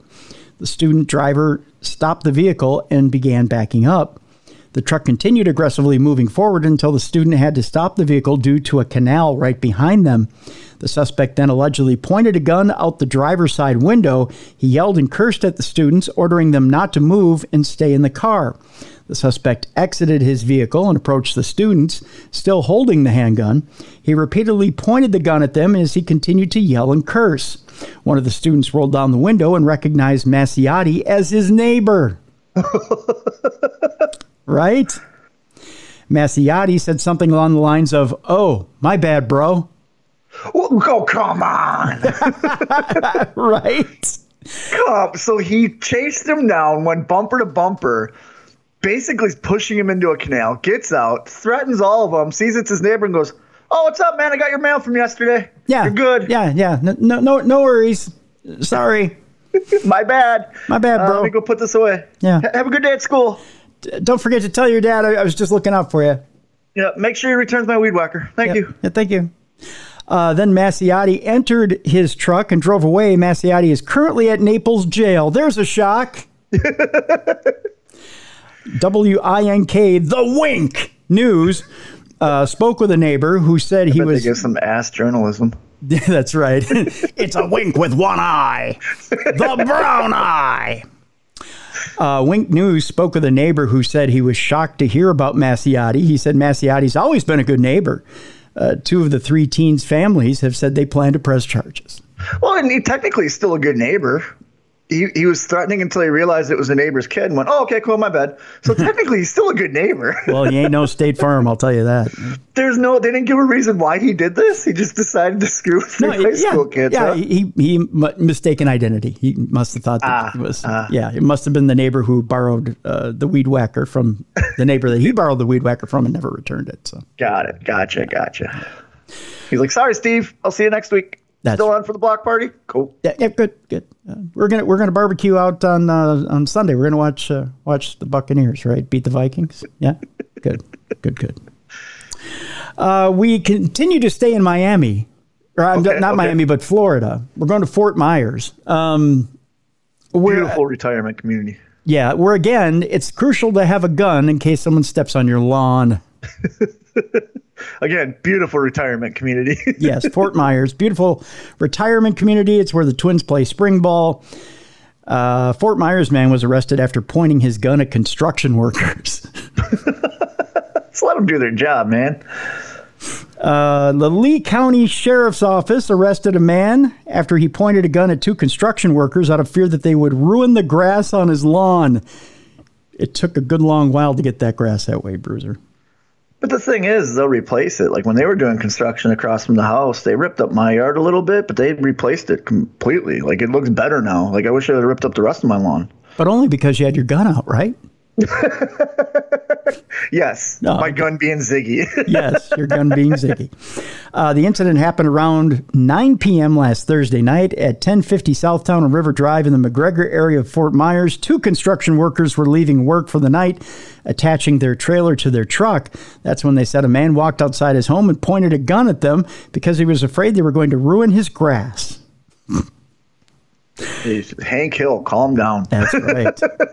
A report from LCSO said that 62-year-old Timothy DeMars told deputies that he would shoot the construction workers if they ruined his grass. It's not that serious. It's grass. Like I said, they replace it. Maybe you should go out and touch that grass every once in a while, Timothy. You'd be just fine. No, he does. He has the best lawn in his neighborhood. He goes out, he brushes it, he combs it, he makes sweet, sweet love to it. His lawn is everything. He finds a little hole in the lawn and makes love to it. Yeah. He's like, you know what? This is my lawn. So you ask him about his wife, she'll be like, "Oh, she's cooking dinner." But you ask him about his lawn, it's a 3-hour story of how great it is. Oh, yeah, I'm sure. Yeah. Deputies found the gun he allegedly pointed at the men on a shelf in his garage, and it was loaded. Why not? Yeah. Deputies arrested. It's not like anybody can break in there and take it. No. Deputies, they don't dare. They don't dare come out on his lawn. Why would they come in his garage? Everybody knows you don't go on that guy's lawn. Yeah. Deputies arrested DeMars, and he's facing charges of aggravated assault with a deadly weapon without intent to kill. He has since bonded out of jail. DeMars's neighbors are shocked things escalated that quickly. One of his neighbors, Carl Moran, says that is unfortunate and completely out of character with this whole area. It's a very quiet area, very peaceful. Everyone seems to have a really short fuse lately. So, I mean, it doesn't take much to get people stressed out. Paula Kiker is another neighbor who said, I've seen him out in the yard and whatnot, never really said anything. Just definitely didn't want to bother him. He's that type. Everybody on the street really got hurt bad by Ian, which is a hurricane. Yeah. And I just think people are tired and upset and getting contractors to work and getting work done and getting our lives back together. I just think people are at wit's end. Yeah. So yeah. And plus, you don't want to interrupt a man fucking a garden gnome. Yeah. Well, those garden gnomes are squirrely, They are. They get away pretty easy. I get if you're tired and all that, but like you're literally yelling at the people that are coming to fix what Irene destroyed or Ira or whatever it was. Yep. Yeah. You know what I mean? Like their job is to get it back to working order. Yeah.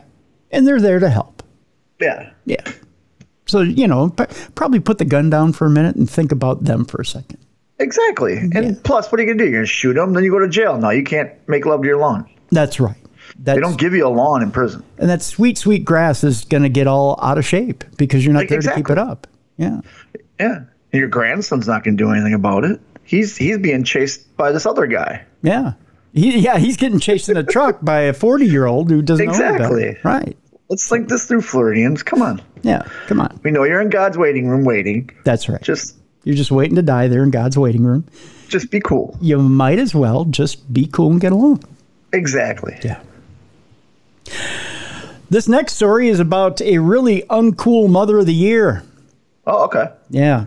This mother left her children in sweltering heat in the car outside a Walmart store because, every once in a while you just got to run into Walmart and get a few things. I guess so. I almost watched Mrs. Bruiser destroy a child on her flight back. Really? We had a layover in Houston, and then it's like a 2 hour, 45 minute from Houston to Charlotte. Mm-hmm. And we had this mother sitting next to us who her kid was just eye candy, just something that she had for society. Yeah. And I didn't know the whole flight because I had my headphones on or whatever. This kid was up and down. He had to be about 4. Okay. Up and down, playing his music on his phone without his headphones, kicking seats, tripping the stewardess, our flight attendants, just being a holy terror. Yeah. And all the mom did was keep updating her OnlyFans. Oh, she had an OnlyFans. Yep. And she was proud to show everybody. Oh, really? She was talking to everybody but the kid. Oh. Yeah, Mrs. Bruiser was like, I'm going to beat your child. Like, I'm going to beat you with your child. And Mrs. Bruiser loves kids. Did Mrs. Bruiser ask to see the OnlyFans before she beat the child? No, she saw the OnlyFans because the lady was literally just, showing everybody. Oh, okay. All right. And Mrs. Bruiser made the comment, like, instead of doing OnlyFans, maybe you take care of your only child. Oh, very nice. Very nice. I love the segue there. That was good. It's a good transition. It was. Yeah. It was. So she almost beat a child. I'm just wondering, in punitive damages, how much is the OnlyFans lady going to sue for once Mrs. Bruiser beats the snot out of the kid? Yeah. Mrs. Bruiser's usually pretty tolerable. This was definitely ranks up to Mother of the Year, not sweltering heat Mother of the Year. Right. No, I hear you. OnlyFans over taking care of your child. Yeah. Did you ask her how we get our OnlyFans site up and going while you were there? Oh, she gave it to everybody. Oh. The flight attendant came over to tell her to get her child to sit down. Yeah. And all that. And she's like, yeah, he's okay. If you want, check out my OnlyFans page. It's this on OnlyFans. Oh, wow. So she said it to the gay male flight attendant.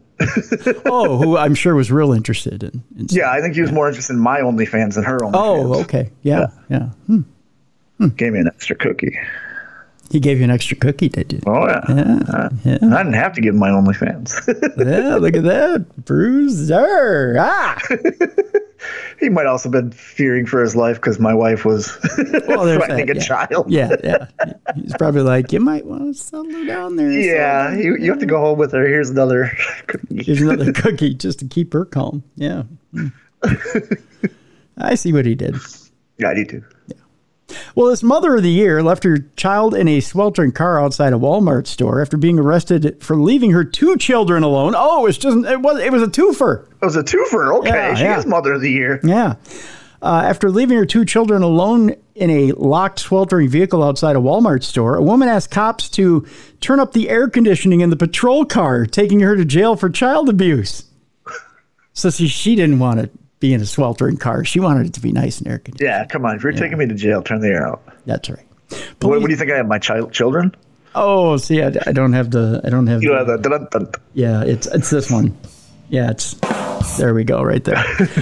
Police say the victims, aged 3 and 6, were left in the vehicle without the engine running, windows closed, and parked in the sun on black asphalt. But yeah, they'll do it. That's torture. Yeah. Yeah. Well, take your kids with you. Yeah. That, according to criminal complaints, which note the temperature outside the St. Petersburg, Florida store was 91 degrees. So it's going to be like triple that inside that car after a while. You pretty much could bake an easy bake oven cake in about 6 minutes in that car. Yeah. Yeah, you could. Yeah. The children had been in the car for more than 20 minutes. Bruiser. Oh, my gosh. 20 minutes before fire and rescue personnel arrived. At that time, Nyakobo Mar, who was 30 years old, returned to her automobile and was subsequently arrested on a pair of felony child abuse counts, as she should be. Yes. Some people need a license to have kids. Yes. She was also charged with resisting, a misdemeanor for allegedly struggling with cops who sought to handcuff her. And I bet you the whole time she's like, I know my rights. I know my rights. I'm not resisting. Yes, you are. Probably. Mar, police say, did not show concern for either child's health, but did ask for air conditioner in the cruiser to be turned up for herself. Not talking about this cruiser either. I'm a little hot. Even though I resisted everything and I almost killed my children, can you please turn the air up a smidge? I'm uncomfortable. Self-entitled twat. The name of our new album. Yes, it is. Yes, self-entitled twat. The children were transported to a local hospital for treatment. Child welfare officials were contacted since there are no family or friends in the area. Mar had recently resided right here in the great state of Minnesota. Oh, okay. Yeah. We'll send them back to Minnesota to somebody that can raise them better. Yeah, exactly.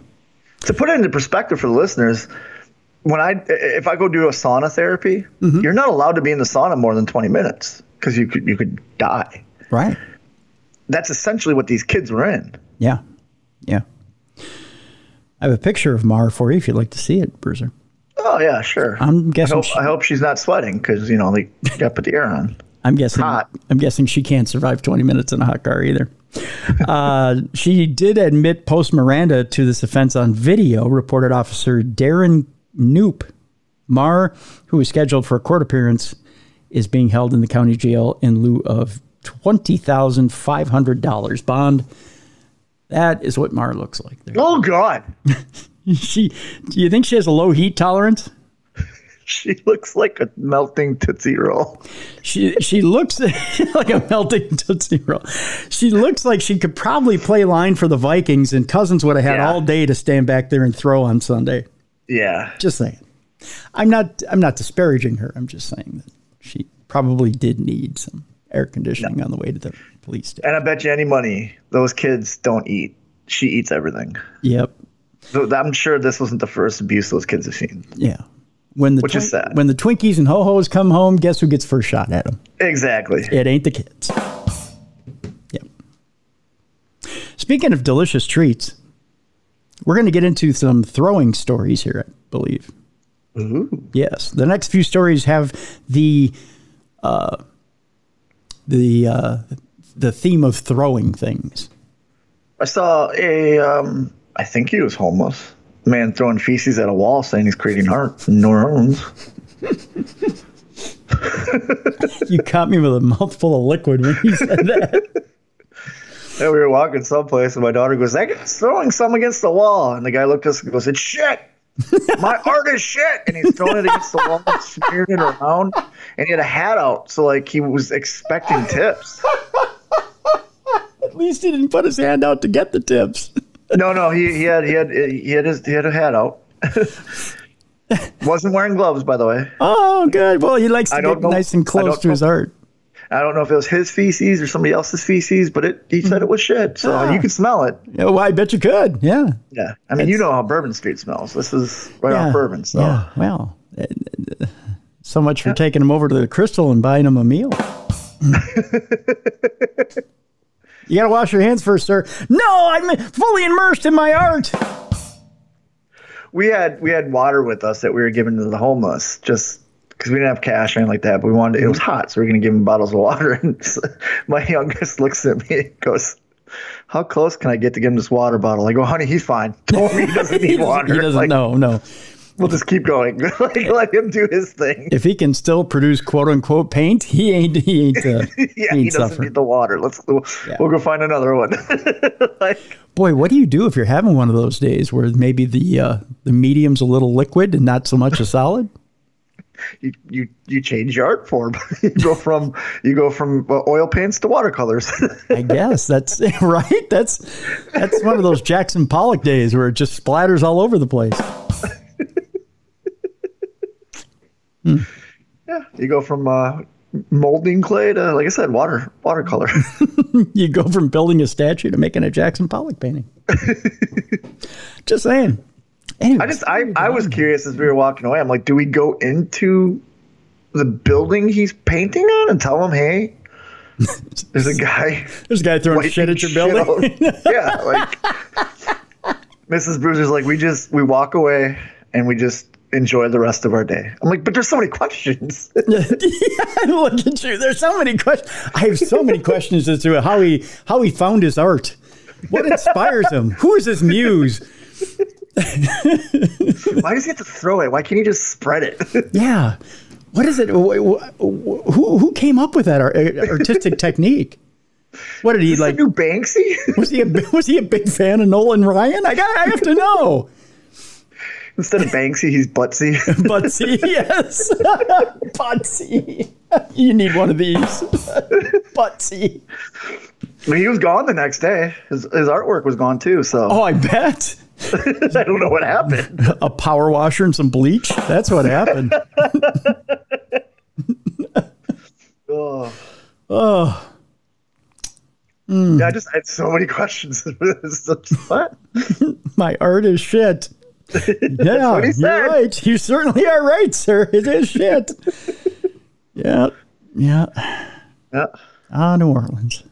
It never fails to entertain. Boy, you got your money's worth, buddy. I'll tell you. I'm going to go in more detail tomorrow, but yeah, we got our money's worth on a lot of things, and that one would just stuck out, and I was waiting somehow. But throwing stuff, that's how we got here. Boy, babe. Okay.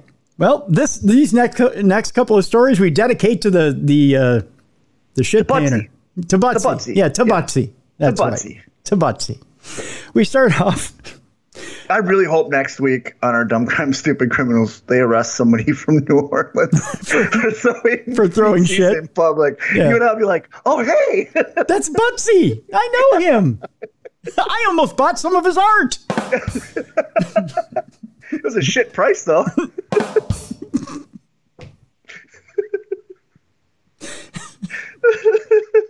It was just one bottle of Dulcolax.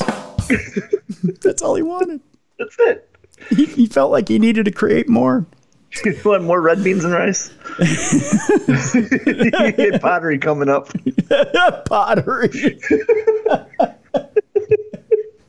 I feel the need to make a bowl. Get me some crawfish.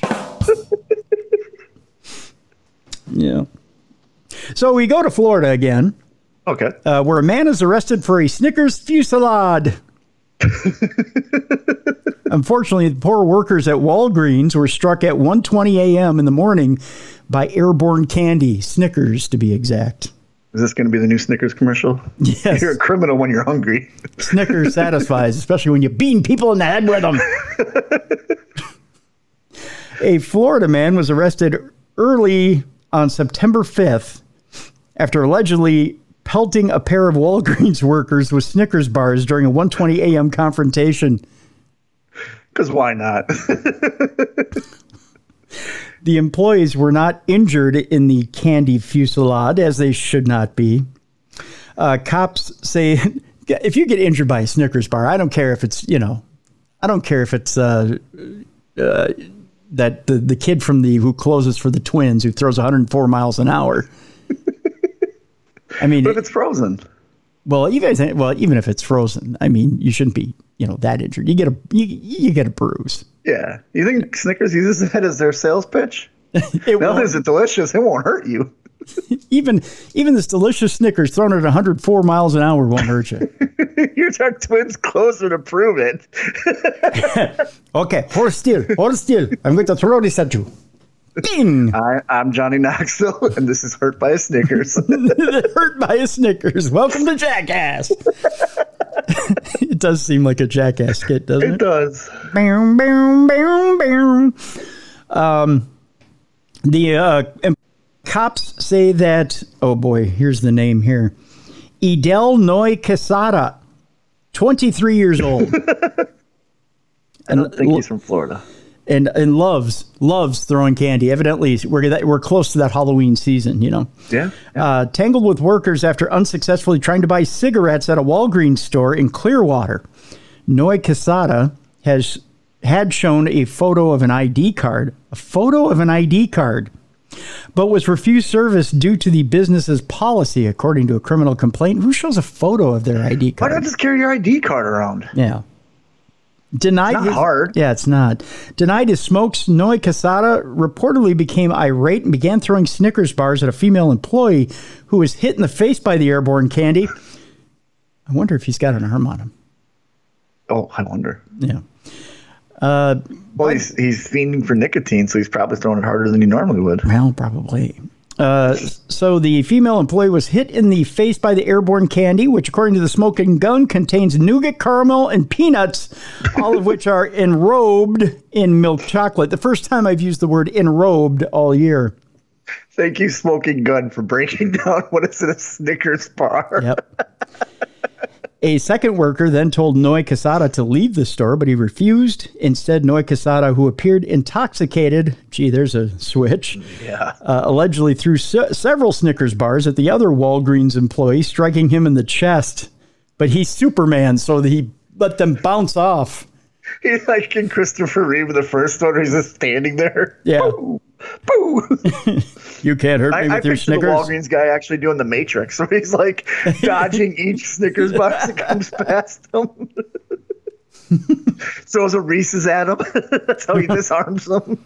By the way, did you see Keanu Reeves on Ride with Norman Reedus? No, I heard it was pretty good though. Yeah, it is. Although I think he's kind of taking the Matrix stuff a little too seriously. I believe that. He's a weird cat. He is a weird cat. Yeah. He just randomly will take subways. Yeah. Yeah. Somebody told me that story. Like if you go to New York, any of the big cities that have like trolleys or subways, he just randomly will ride them. Yeah. God bless Norman Reedus for putting up with them. That's all I can say. It was. I like Norman Reedus. He's a great guy. Yeah. It was a random episode, but it was good. Yeah. Back to the story. While Noy Quesada claimed he didn't mean to throw the candy at the second worker, surveillance footage shows that he was very intentional, where he directed the Snickers bars. He didn't mean to throw it at the second worker. First one, bitch, deserved it. Yeah, she had it coming. Yeah. Additionally, two of the defendant's cousins corroborated the female worker's statement that Noy Quesada threw Snickers bars at her. Noy Quesada was arrested on a pair of misdemeanor battery counts. He was booked into the county jail, from which he was released Monday morning. How much bond, Bruiser, do you get for throwing Snickers bars at Walgreens workers? $1,500. Go a little lower. $750. Go a little higher. Let's go $925.63. You are so close. It's $1,000 bond to hit two Walgreens employees with Snickers bars. So you can a lot of Snickers. You can throw quite a few Snickers. That's Noy He's so happy in his mugshot. He is, isn't he? He's just like, yeah, I've been throwing Snickers at people. I just wanted cigarettes. Maybe he's happy because he's going to prison and they have cigarettes in prison. Well, they do, yeah. But you gotta do things for him. Well, he knows how to throw Snickers bars. You want to, guys? Want to see me throw a Snickers bar? I can throw it real far. Go stand over there. I bet I can hit you. Bet you 3 cigarettes. I can hit you in the shoulder. Here's an idea. I want you to toss something else off. for a few cigarettes. Oh, you'll be doing that later. That's right. We go to Massachusetts for this next story as we continue our throwing spree. Good old Boston. Boston. We're going to East Longmeadow. Ah, okay. Where women threw bowling balls during a brawl at a bowling alley. Why not? They're there. That's right. 10 to 15 people fighting chairs and bowling balls were being thrown through the air, according to this person. They called it absolute chaos. This is how police described a large-scale brawl that broke out at a bowling alley in East Longmeadow late on Friday and ended with multiple individuals being arrested. So just imagine there's a little brawl at a bowling alley there in East Longmeadow, Bruiser, and you see chairs being thrown, bowling balls being thrown, people fighting. Cigarette machines being thrown. Yeah. People fighting. Looks all like because somebody was over the line. over the line. That's right. And they didn't take a stroke for it. Exactly. They were over the line. League rules say you are over the line. Police responded shortly after 10:20 p.m. to a report of several people fighting inside the Shaker Bowl bowling alley. Shaker Bowl. Good old Shaker Bowl. I didn't know bowling was still a big thing. I thought it kind of went the way of the mall. No, you know what? The kids are bringing it back. They are. Okay. Well, good for them. Yep. I remember being in a bowling league as a kid. The kids love the bowling. Yep. Fighting inside the Shaker Bowl bowling alley at Shaker Road, believe it or not, which offers regular bowling and not candlepin bowling. They're hardcore. So they're going serious. This is definitely where over the line is a thing. Yep. One toke over the line, sweet Jesus. Officer Zachary Paremba was the first to arrive at the scene and described it in his report as absolute chaos with 10 to 15 people actively fighting and chairs and bowling balls flying through the air in all directions. Everywhere but on the alleys. According to a Facebook post from the East Longmeadow Police Department, Paremba quickly restrained and handcuffed two different women, which I bet he had fun doing that, who he allegedly saw raise bowling balls over their heads to throw at others. Boy, those are some tough chicks. Yeah, they want to fight. Yeah. They're feisty little girls. Yeah. Officers Nicholas Ottoson arrived at the bowling alley shortly after and detained another woman who he described as being an active aggressor in the fight, according to a department statement. First responders evaluated multiple people for injuries, but ultimately there were no serious wounds found on anyone, probably because it's easy to dodge a bowling ball coming at you. Don't know if you've ever tried, but you have a few seconds to get out of the way. If you dodge a bowling ball, you can dodge a ball. That's right. However, some individuals were minorly injured, according to the statement. Officers spoke with multiple witnesses and arrested three Springfield women, ages 19, 19, and 21. You're right. The kids are bringing it back. The kids are bringing it back on multiple charges, including assault and battery by a dangerous weapon and disorderly conduct. They are expected to be arraigned in Palmer District Court at a future date. The department went on to issue a statement saying this is an ongoing investigation and it is possible other participants could be charged in the future as well. While at the bowling alley investigating the brawl, police located a vehicle in the parking lot that had been reported stolen in Springfield. That vehicle was towed and the circumstances surrounding how it arrived there remain under investigation. So they got a stolen car out of the deal too. Yeah. Yeah. Well, hey man, let's go steal his car. That's cool, dude. But at 9 o'clock, I got to be at my league. This is the league. It's league night, man. I'll get you there. Yeah. When the fight breaks out. Like, dude, what do we do with the stolen car? They took the car, man. Well, we got to walk. Yep. Speaking of things that have been stolen, what's the weirdest thing you could think you could steal and get still caught with and charged with a felony? I once stole a newspaper box, a Newsweek newspaper box. That got you a felony? No. But I was told that if I didn't return it, I was told by my friends that if I didn't return it, it could be a felony. Really? Yeah, because there's money in it, I guess. Huh. I didn't know there was money in it. Oh, interesting. Yeah, I was told that. So I went through a phase when I was younger where if it wasn't nailed down, I'd take it. My whole intention was what we did was I was taking road construction signs. Yes. Okay. Yeah. And the little blinking signs. Yeah, Yeah. we took those, Yeah. and then we actually closed off an exit. Okay. All right. I stole so much stuff that I actually closed an exit. For 3 days, this exit was closed, and there was no construction going on whatsoever. It was just me and my buddies put it out. That's kind of funny. A lot of it. That's kind of funny. Yeah, there's a little rich neighborhood where I grew up, and let's just say the last word and I'm not going to give the neighborhood away, but the last word is Pines. Okay. Well, they now if you go look at the words, they're cemented in and bolted in. Mm-hmm. But at the time, they were just like staked in. Mm-hmm. So for a while, it was penis because we moved around the letters. So then I stole this newspaper box, and that's when my buddy goes, dude, this is too far. So what do you mean? He goes, this is a felony because there's money in it. Yeah. I was like, there's money in it? He's like, yeah. Like, how do you think people get the paper? I was like, oh, okay. So we returned it. Oh, there you go. Okay. So we didn't return it to where it belonged. We put it on the other side of town. Your blatant crime spree was at an end at that point, huh? I still did other stuff, but yeah. you went from being Robin Hood to just Robin at that point. Exactly. Okay. Plus, my buddy said, "What are we going to do with a newspaper box? Yeah, true. We can't refill it. Yeah. We take the money out of it, then we got whatever the money is in there." He's like, "At least the road construction and stuff was fun because we could drive past it and be like, oh, look, it's still closed." Yeah. And then the Pine sign we drove past, of course, it said penis, which we thought was funny. And it made the paper. There you go. You made the paper. Yeah, I actually have. When Mrs. Bruiser and I first met, we were moving to our first apartment. She found the newspaper clipping. She goes, "Why are you keeping this?" I go, "That was me and my buddy." We went down in notoriety. Yeah, we all got it. Nice. She's like, "I remember that as a kid." I'm like, "Yep, that was us." That was us. Yeah. Yep. Oh, so naughty, but so good. I do not endorse any of that now. Yeah. Now that I'm older, no. I have my own house. Yeah. I have you're a tax-paying citizen. Yep. If it's not yours, leave it alone. That's right. I drive now, so I know what it's like when exits are closed for no reason. Although that is classic. Yeah.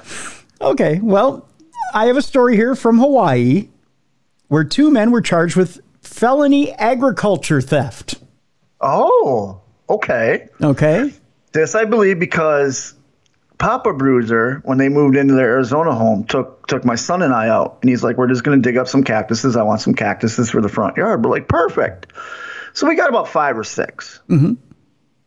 We get back, we're planting, and Mama Bruiser comes out and goes, what are you guys doing? We're like, oh, Papa wanted cactuses, so we went and got some cacti. And she goes, it's a felony. They're protected in the state of Arizona. You cannot remove cactuses. And I looked at Papa. I go, did you know this? He goes, oh, of course. I go, you took your grandson on a felony? Never mind me. You took your grandson? Right. He's like, it's the desert. Nobody's going to notice. I'm like, I don't care. Yikes. That's so funny. I can see felony agriculture.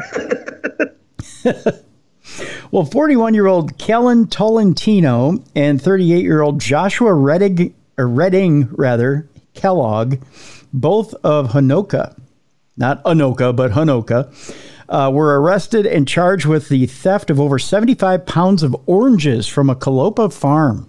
Oh, wow. Evidently, scurvy is still a thing in Hawaii. I don't know why you would want oranges. On Tuesday, both men made their initial appearances in Hilo District Court. Both were later released on supervised release over prosecutors' objections in order to return for preliminary hearings in South Kohala District Court. Kohala District Court. There you go. My mouth ain't working the way it's supposed to. That's what she said. You don't got the Samoan words down, do you? I don't know. I don't have the Samoan words down. On September 19th, that's when they're supposed to reappear. As the complaints alleged, Tolentino and Redding Kellogg were each charged with theft in the second degree obtained and or exerted unauthorized control over the property of another, oranges, the value of which exceeded $100 but did not exceed $20,000, and the weight exceeded 25 pounds, and criminal trespass in the second degree. The more serious offense, theft in the second degree, is a Class C felony offense, which carries a penalty of either a 5-year prison term or 4 years probation and up to 12 months in jail. The charges are merely allegations, and the defendants are presumed innocent unless and until proven guilty. The case was led by Officer Dion Santiago of the Hamakua Patrol, Hawaii Police Department. The case is still prosecuted by Deputy Prosecuting Attorney Georgia Barenberg. Oranges, Bruiser. I'm glad that they formed that orange task force. Yeah, I'm glad they have that up and running because, by God, the entire island would fall apart. Well, if you're driving in Florida, you always got the people under the underpass selling you oranges. They got to come from someplace. They come from Hawaii, yes. Well, I've never been to Hawaii, so I don't know if they do that in Hawaii. It's true. This next story has to do with why we should probably beat our kids more often. And probably has to do with everything of, you know what? I think younger parents are probably assholes these days and don't let their kids have puppies. Yeah. Okay. I really do think parents are getting more and more lazy. 100%. Yeah. I mean, they probably don't let their kids have a lot. And this is why. I'm going to cite this story from Golden Valley, Minnesota next. If it's not digital, parents don't give it to their kids. Right. Because, and that's wrong. Because they're afraid that they're going to be the ones having to take care of it. So they don't want the responsibility. Yeah. Here's an example of why you let your kid have a dog. I'm all for it. You ready for this? Yep. A teen nephew of a Golden Valley homeowner is charged with robbery in the theft of a car. First of all, they never let the kid have a car. And second, robbing a litter of puppies from them. Oh, geez. So that tells me two things. They never let the kid have the car on the Saturday night. Yep. And they never let the kid have a puppy.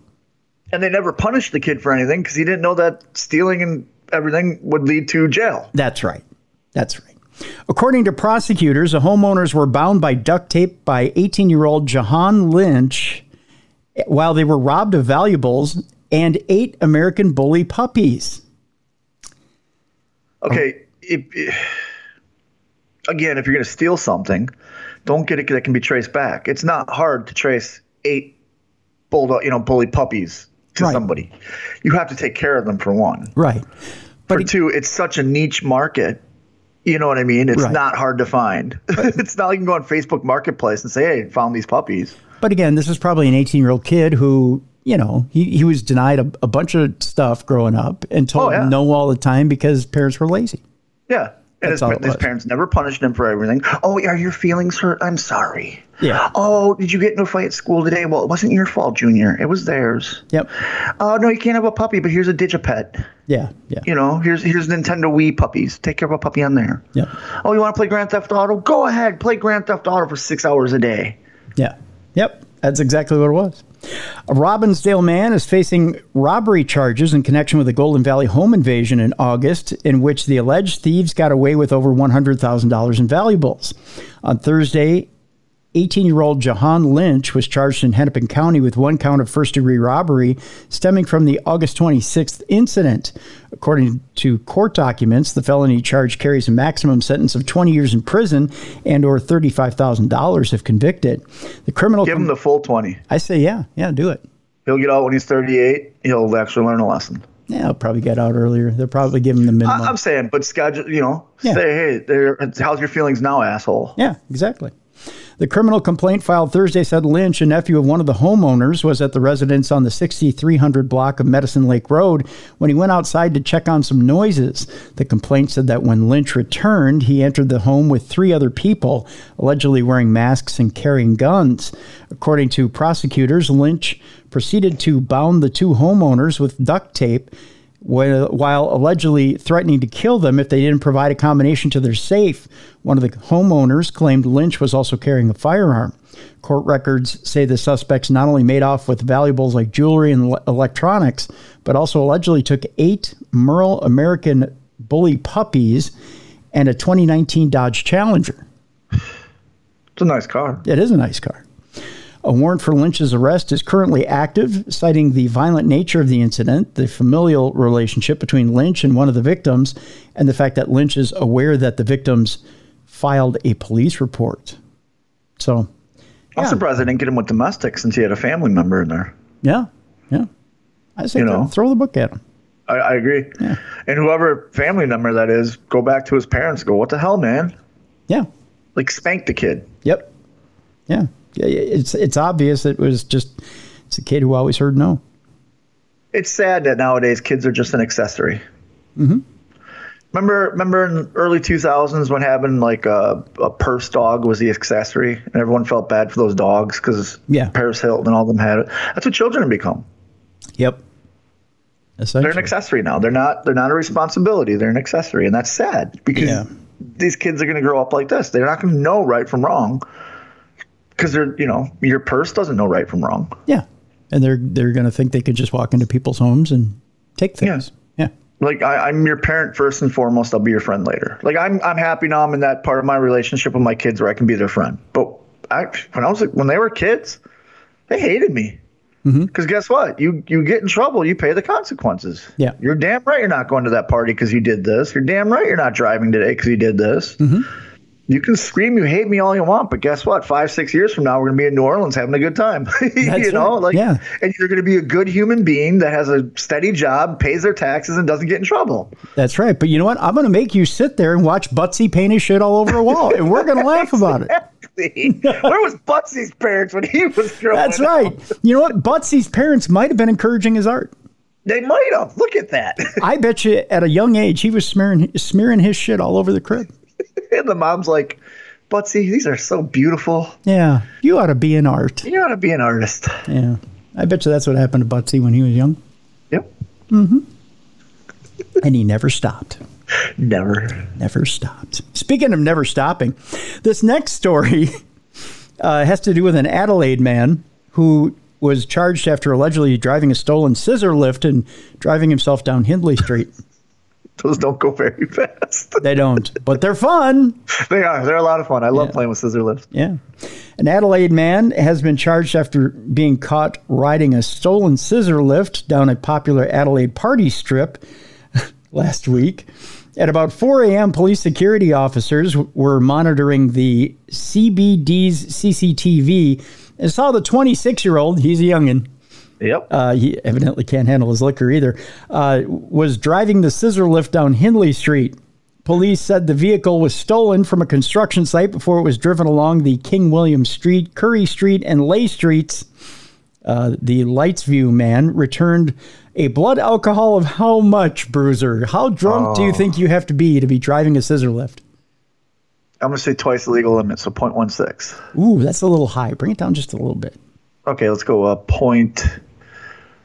0.10. 0.10. Okay, kind of go a little bit in the middle. Kind of 0.13. There you go. 0.138. This guy was hammered. Yeah, he was. But you know what? He lives on the 3rd floor. He didn't want to walk up the stairs. That's right. So he figured just scissor lift himself up to his window and climb in. That's right.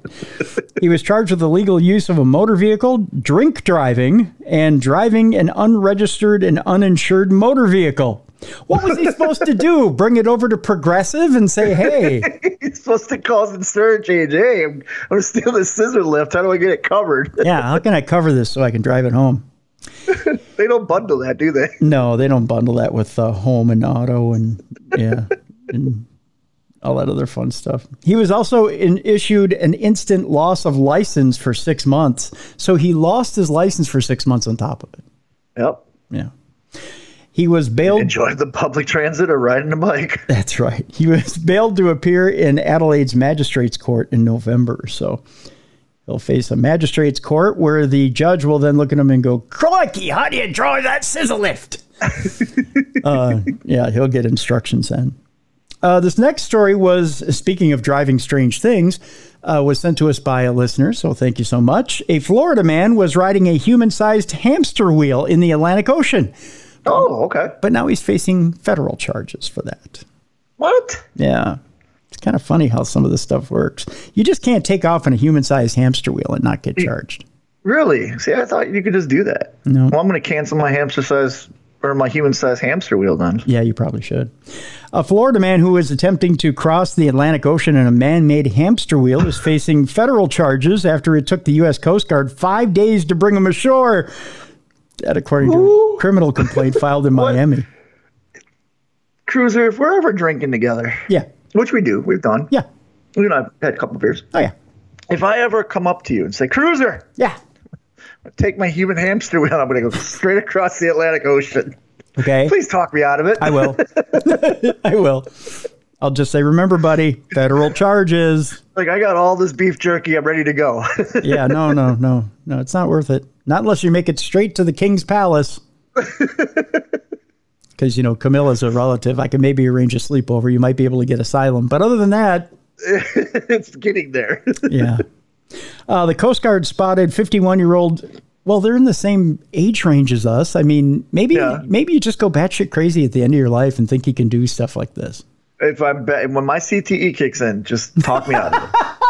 All right. I'm going to be the one to talk you out of it. It's not going to be please. Mrs. Bruiser. It's going to be me. You're going to rely on me to talk you out of shit. I see. The Coast Guard spotted 51-year-old Reza Ray Bellucci. Some 70 miles or 112 kilometers off the coast of Tybee Island, Georgia on August 26th. Boy, they made it a long way out. Well, 70 miles, that's quite a haul. While making preparations for Hurricane Franklin, the complaint filed in federal court said Bellucci was charged Tuesday with obstruction of boarding and violating a captain of the port order. That's an international crime, too. Yeah. Because that's international waters. Boy, you know something, Bruiser? I've always wanted to violate a captain of the port order, if you know what I'm saying there. Yeah. Bellucci. Wait, so technically, he's an international criminal. Yeah. That's a pretty cool title. That is, isn't it? Yeah. Just don't tell people how you got it. Right. You can't really brag about it when they throw you in the brig. Right. Yeah. Bellucci told the Coast Guard crew that he was attempting to ride the hydropod vessel to England. See? Yeah. Camille. He's got to meet Camilla. Yep. The Queen Consort. And that he had a Florida registration, which he was unable to locate for them on board. Well, probably he forgot his ID. Yeah. It's been going around and around in that little wheel. And it's hard to catch when it's going around and around like that. The officer... He didn't think he needed his ID. He thought, once I get to England, they're just going to give me all the beer I want. They're going to see that huge vessel, and they're just going to load them up with food and beer. Yeah, they'd be like, you did what? Awesome. Welcome to our country. Welcome, Mike. The officer said the vessel was afloat as a result of...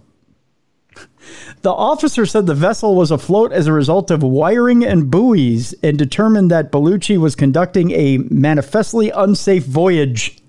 Well, no shit. Do you really think a hamster wheel is going to be the safest thing to put out on the water? Yeah, exactly. As long as he's afloat. When they attempted to get him to leave the vessel, Bellucci told them that he had a knife and threatened to harm himself. Oh, that's a good plan. He wanted to go to England bad. That's the Naked Gun plan right there. Yeah, it is. I'll kill myself. Coast Guard Special Agent Michael A. Perez wrote that in a complaint. The next day, Bellucci threatened to blow himself up when the Coast Guard approached him again about leaving the vessel. Boy, he really knows how to hold them off, doesn't he? I was going to say, as a Coast Guard, you're questioning, does he have explosives on that thing? Why would he need explosives? What is flammable on that thing? I don't know. When officers saw Bellucci holding wires, they contacted the U.S. Navy Explosive Ordnance Disposal Unit to help them determine the blast radius of the bomb. This guy came prepared. The U.S. just looked at it and went, nah, give it a shot. Let's see what happens. If you're going to blow up, fine. Let us get at a safe distance. We'll back up 150, 200 feet and let them do it.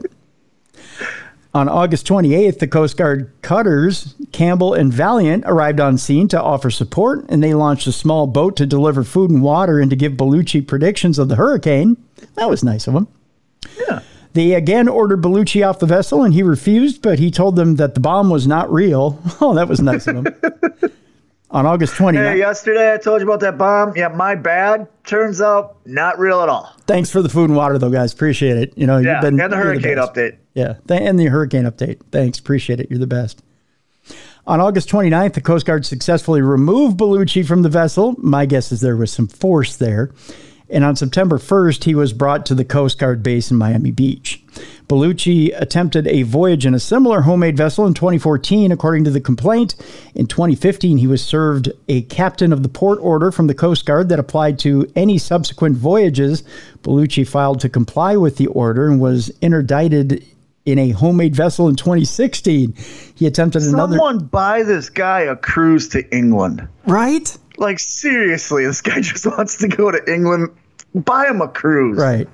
He attempted another voyage in 2021, and the Coast Guard intervened then as well. His attorney, Mickey Bloom, did not immediately respond Thursday to an email from the Associated Press. Court records show Bellucci posted how much bond for this whole thing, Bruiser? It's got to be up there. I'm going to say $500,000. A little less. It's $100,000. Little more.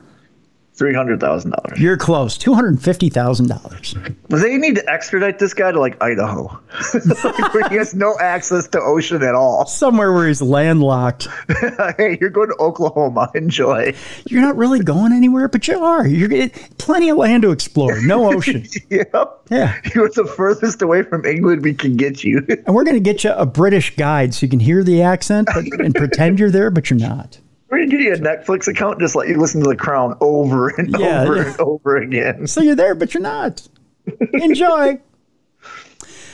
Our next story has to do with, a place I just came from, Sault Ste. Marie, Michigan. Oh, okay, I have a feeling this is one of the people who was at the conference that was at Michigan Paracon.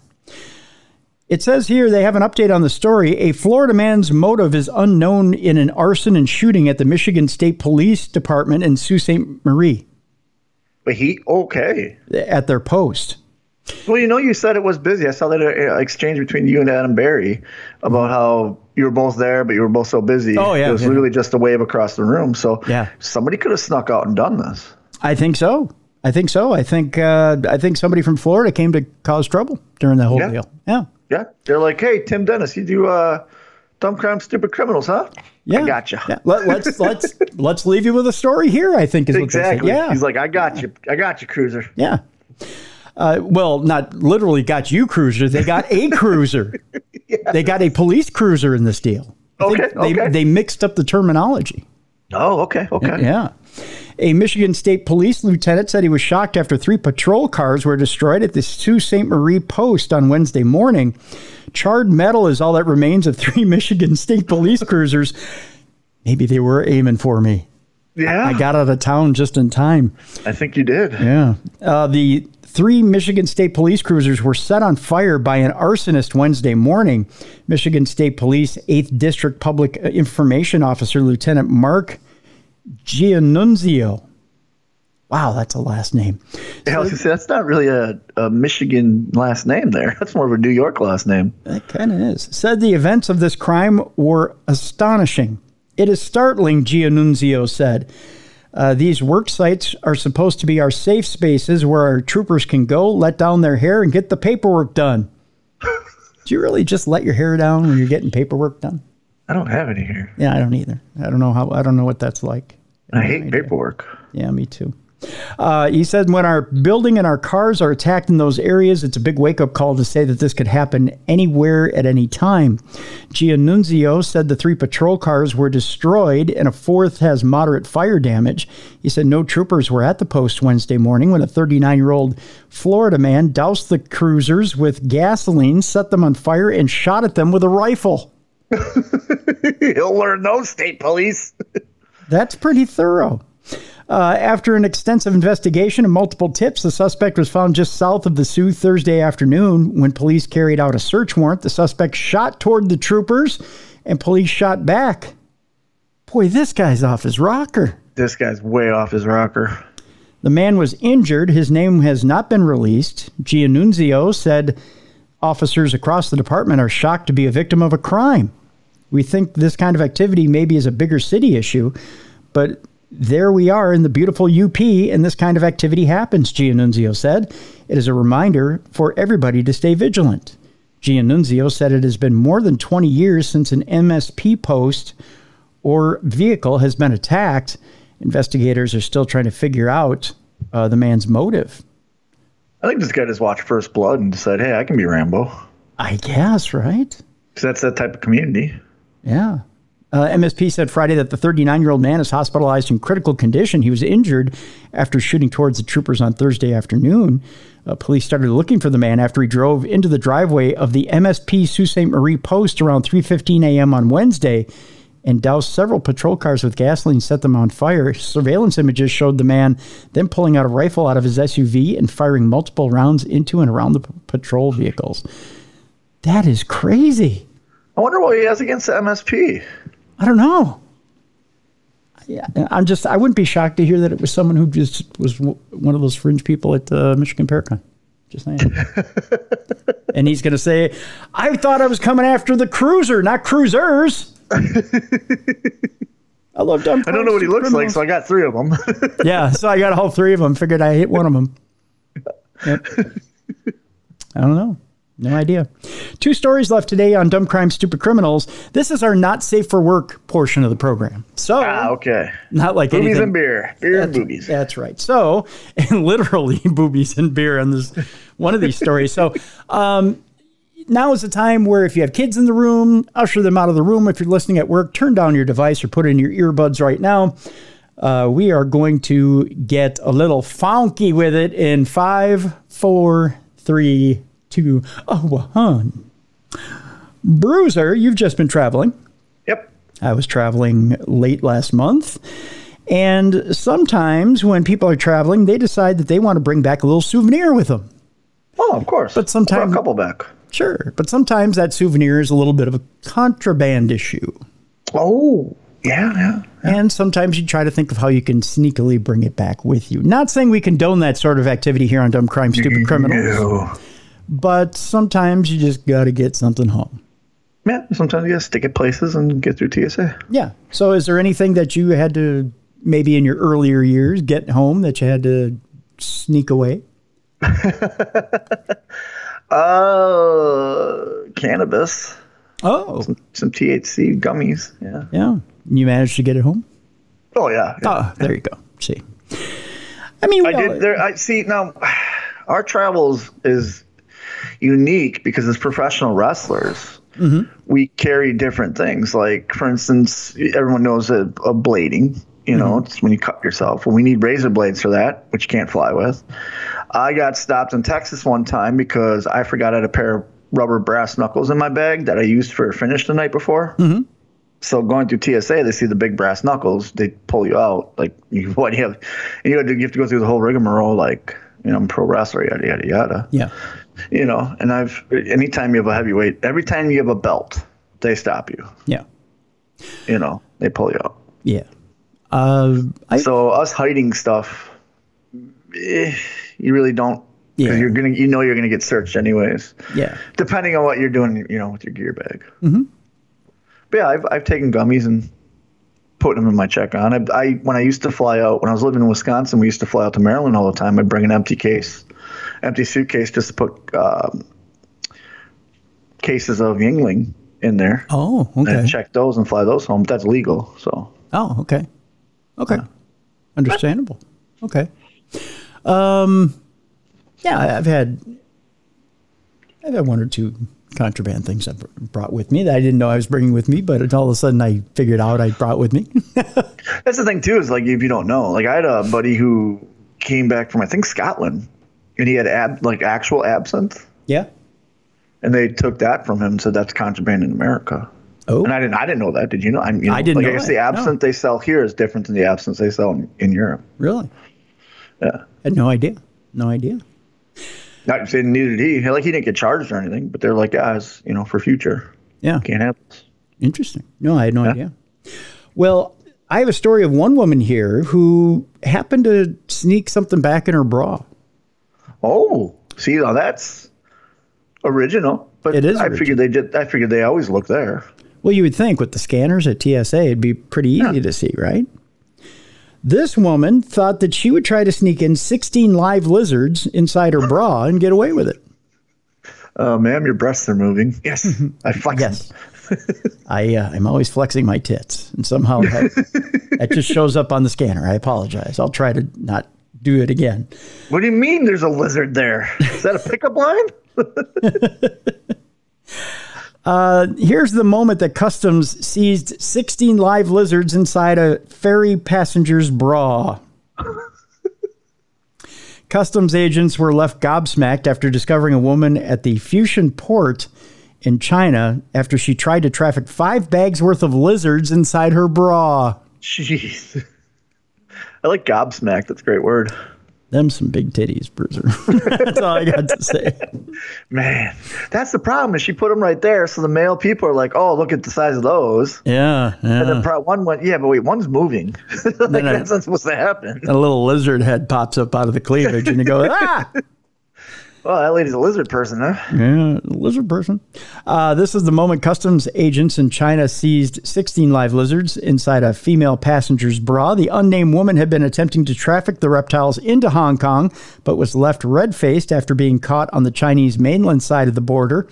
Footage shows her shuffling through the customs area at Fushun Port, wearing incredibly baggy clothes, and was later forced to undergo a strip search after she drew too many suspicions. As officers took her aside, they discovered she had 5 mesh bags placed inside her bra, which contained 16 rare sail-finned lizards. Video released by the country's customs department shows agents, there's no comma here, the lizards out of the bags and placing them into large plastic containers while waiting for wildlife experts to take over. The sail-fin lizard, or Hydrosaurus amboinensis, I believe, or sail-fin dragon, is a group of large iguana-like reptiles named after the sail-like structure on their tails. Native to Indonesia and the Philippines, they are commonly found living near water and are threatened by both habitat loss and exotic pet trade. Okay. Sizes vary, with the largest males growing up to 3.5 feet long. Oh, wow. I'm assuming these are all babies. That's a little hard to get near your I don't know how big her boobs were, but I'm assuming these are all babies. Yeah. And the females are smaller than that 3.5 feet. It's not known exactly what gender of reptile was seized by this woman. Last month, customs agents seized 77 seahorses, 5 snakes, and snail ointment from a man traveling through U.S. airports.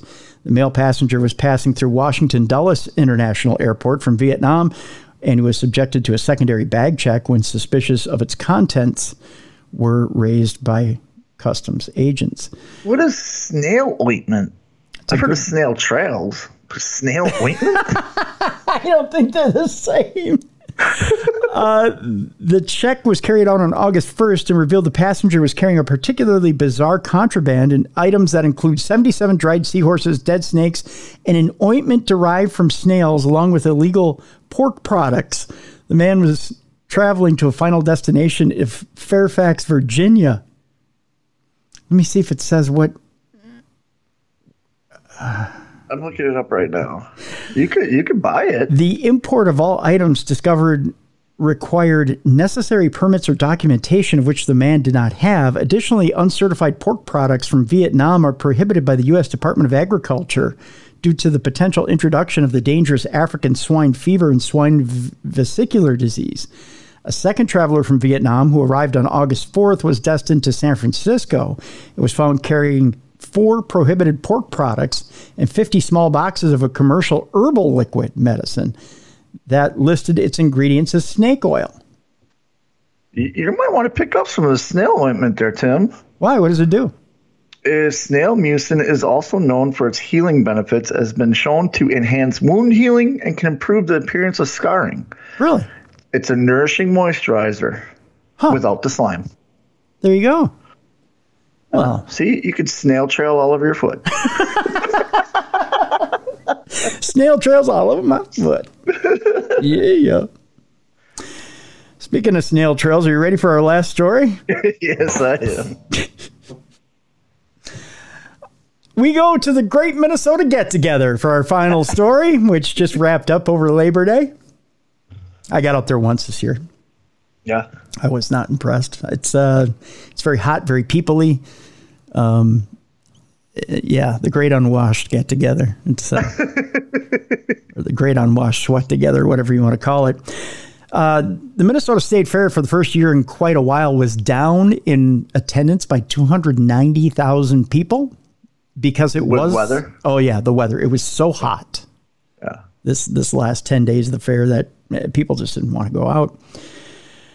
How hot was it? Well, it was so hot that people were losing their undergarments on the Sky Glider. Oh, okay. Yeah. In fact, the Minnesota State Fair hopes that this was your last year throwing your undergarments off the Sky Glider. Just like at a concert. That's right. Now, if you've never seen what the Sky Glider is, Bruiser, and I'm sure you've been to the Minnesota State Fair, that's the Sky Glider. Oh, that Wisconsin State Fair too. I think all state fairs. Yeah, it's that little air trolley or whatever that goes on the line. So you've got two of you fit in a little car, and you can ride all over the fair on it. It's got the little trolley lines, right? 13-year-old Bruiser learned that it's worth the $1 to ride on that because you can look down at girls' shirts when you're. That's right. Yeah, when you're up in the air. Right. Yeah, I learned that very young. Yeah. For people riding the Sky Glider during the Minnesota State Fair this year, there's a good chance many riders saw a familiar yet surprising sight, which was a colorful array of bras, underwear, countless scrunchies, stuffed animals, and even a VHS tape decorating the roof of the Kemp's Little Farmhands exhibit. You guys still have VHS up there, huh? Yeah, we use it from time to time. You know, who are we to be technologically advanced? Yeah. No one seems to know how the tradition began, but year after year, the roof ends up being a display of the public that the public curates for the fair. So in other words, people toss their dirty underwear and all this other crap onto the Kemp's Little Farmhands exhibit there. The Great Throwdown tradition is what they're calling it at the fair, has been occurring since 2001 when the Sky Glider first opened, according to a 2016 story from the Pioneer Press. That's the St. Paul Pioneer Press. Over the years, media outlets have reported on dropped items including Sweet Martha's cookies, a toilet plunger, stuffed animals, and even, Bruiser, a prosthetic leg. I don't need this anymore. I can just hoof it. NPR News rode one of the first Sky Glider chairs on day one of the fair and documented a clear roof. There's nothing on it. Oh, well, it's first day of the fair. That's right. You wouldn't see anything on there. Yet, an hour and a half later, there was one key lime bra, one sunny yellow pair of underwear, and one black chunky sandal. Okay. The Little Farmhand staff usually waits until the fair ends to clear the roof of the items, according to media stories in prior years. Oh, God, it gets hot and sunny up there for 10 days. I mean, if you're throwing your dirty underwear down there. Oh, that's going to stink. Yeah. But this year was different. The state fair cleaned it off in the middle of the fair. According to social media, fairgoers noticed that the roof seemed more active with the unmentionables. Commenters on social media reacted to the photos of the roof, saying this year by far had more items on the roof. That's because it was hot. Here's a picture, Bruiser, of items on the roof of the Kemp's Little Farmhands exhibit. A lot of underwear. There's a lot of underwear up there, isn't there? On TikTok, that's taken away from the farmhand people that work there. They get free underwear. That's right. Yeah, little Betsy there. That's how she furnishes her wardrobe. You know what they do? What the little Farmhands exhibit does with those underwear? They make muzzles for the pigs. Yes, they do. On TikTok, when I say muzzles for the pigs, we're talking about their girlfriends. I'm just saying. Yes. On TikTok, a woman posted a viral video of her trying to have a wholesome day with her dad. Oh, good luck on that. Oh, God, yeah. Way to go. Yeah. And shielding his eyes. Oh, you're here. Dad. How do you think you got here? Your dad's never seen a bra. Or panties. Yeah. I hate to blow this to you, honey, but your dad's been removing bras one-handed since you were in his scrotum. Yeah. And we hate to blow this for you, honey, but your mom probably blew your dad. So there you go. Your mom and dad probably did this ride, and he probably threw her bra down there. That's right. So she's trying to have a wholesome day, quote unquote, with her dad and shielding his eyes so he wouldn't see the bras and underwear on the roof. Because, he's never seen them. What, are you afraid dad's going to pop a rod? No, he's probably going to be afraid that his dad's going to go, that looks just like your mother's. Jeez, look at your mom's boulder holder on the roof there. And that giant slingshot down there looks like hers, too. Before your mom's titties hit her knees, she used to throw her bra there all the time. Now she needs it to hold them up where they're supposed to be. It's a helicopter ride when she doesn't wear them. I don't see any that say Lane Bryant on it. The Minnesota State Fair expects riders on the Sky Glider to follow the safety rules, which include securing all items and not throwing or dropping anything from the ride. A State Fair spokesperson told NPR News on Wednesday with a somewhat straight face. I'm surprised that it's so wholesome. There's not anything disgusting on there. Like, no one took a shit and threw it on there. No one, cup of piss. Butsy was not at the fair. Like, no. I can't wait. he's dropping shit bombs from the Sky Ride. Butsy makes a painting at the Little Farm Hands exhibit. I'm going to paint that roof. This bucket full of diarrhea. I knew I saved it for something. Yeah, I'm surprised no one's thrown out vibrators or anything like that. Exactly. There's nothing like out of the, like, okay, cool, bra and underwear. Like, you go into a local bar in Wisconsin or Minnesota, they got bras hanging on the wall. Yeah, I mean, it's pretty tame. Yeah. They haven't done anything over the top. Like a plunger. Okay, yeah, I can see a plunger. Come on, Minnesotans, be original. Is that right? I mean, we could have thrown Kirk Cousins out on the roof. He isn't doing anything. Yeah, but he would have missed it by a mile. He would have been high and to the left. Throw little people up there. Why? Why not? Just have a little person waving at you as you go past. It's awesome. What? I don't know. That's like some sort of weird Blind Melon video you're putting together now. What's wrong with you? Jesus. The last line of the story says, next year, why not ditch the ditching and blow bubbles while on the ride? Whose bubbles and why are we blowing them? Blow bubbles on the ride. Yeah, sure. Whose bubbles? I'm surprised there's not much more vomit on there either. That was a pretty clean roof. It was, yeah. I'm surprised more people don't throw up on the Sky Ride. I was going to say, drinking all day. It's hot. When you come into the Sky Ride, as you exit, you can buy a corn dog from the Sky Ride. There's no corn dog sticks on there?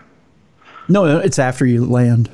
Oh, okay. Yeah, okay. You could buy a corn dog from there. No, if they gave it to you on your way there, there'd be 1,000 corn dogs on the roof. I'd throw a mustard-laden corn dog on the roof and just let it sit there. That'd be worth the price of admission right there. Yeah. Mm-hmm. Yeah, so that's what we got there for Dumb Crime, Stupid Criminals. We end it with people throwing their dirty undies on the... That's Minnesotans for you, though. That's cheap. That's cheap entertainment for us. Yes, it is. Hey, Gertie, you want to throw your dirty panties out on the roof? We'll never get caught. We'll get away with one. Kind of like the Viking season last year. That'll do it for Dumb Crime, Stupid Criminals. Oh boy, we got to wrap this up. That'll do it for Dumb Crime, Stupid Criminals for this week. Tomorrow on the show, Supernatural News, the return of Ziggy's Picks. She has a special edition for the season. And we've got lots of weird, wacky, wild stories for tomorrow. And then Thursday, the return of MJ Dixon. Ooh. We'll be talking Supernatural Africa. Nice. Yeah. So that's coming up. Next week, we're moving Adam Berry to next week. just so you guys know. But his new book, Goodbye Hello, is available right now for pre-order. You can get it on Amazon, Barnes & Noble, wherever you get your books. That will be released on September 26th, but you can pre-order right now. Folks, I've read the book already. I've read it twice. And it is an amazing book. It's got some really great advice in that book, as it is not just a biography of Adam Berry, but it is also a book with it delves into some cases and delves into some paranormal opinion in investigating, and where he's at with his ideas of the living, the dead, and this whole thing called life. So it's fascinating. He's got some fascinating theories on paranormal investigation and what we're doing in this life. So pick it up, pre-order it. It'll be well worth the money, well spent money. And I was fascinated by it. Hell, it even made me tear up twice. Oh, okay. Yeah, it's quite touching. So it's called Goodbye Hello, and it's available right now on Amazon or Barnes & Noble, wherever you get your books. So Bruiser, what you got going on this weekend? Training the youth. If you want to be a professional wrestler, go to amlwrestling.com/training. And come here to Winston-Salem. Let me train you. There you go. All right, folks, that'll do it for today. Thank you so much for tuning in to the best in true crime podcasting. This is True Crime Tuesday. We'll see you tomorrow for supernatural news on the best in paranormal podcasting. This has been Darkness Radio.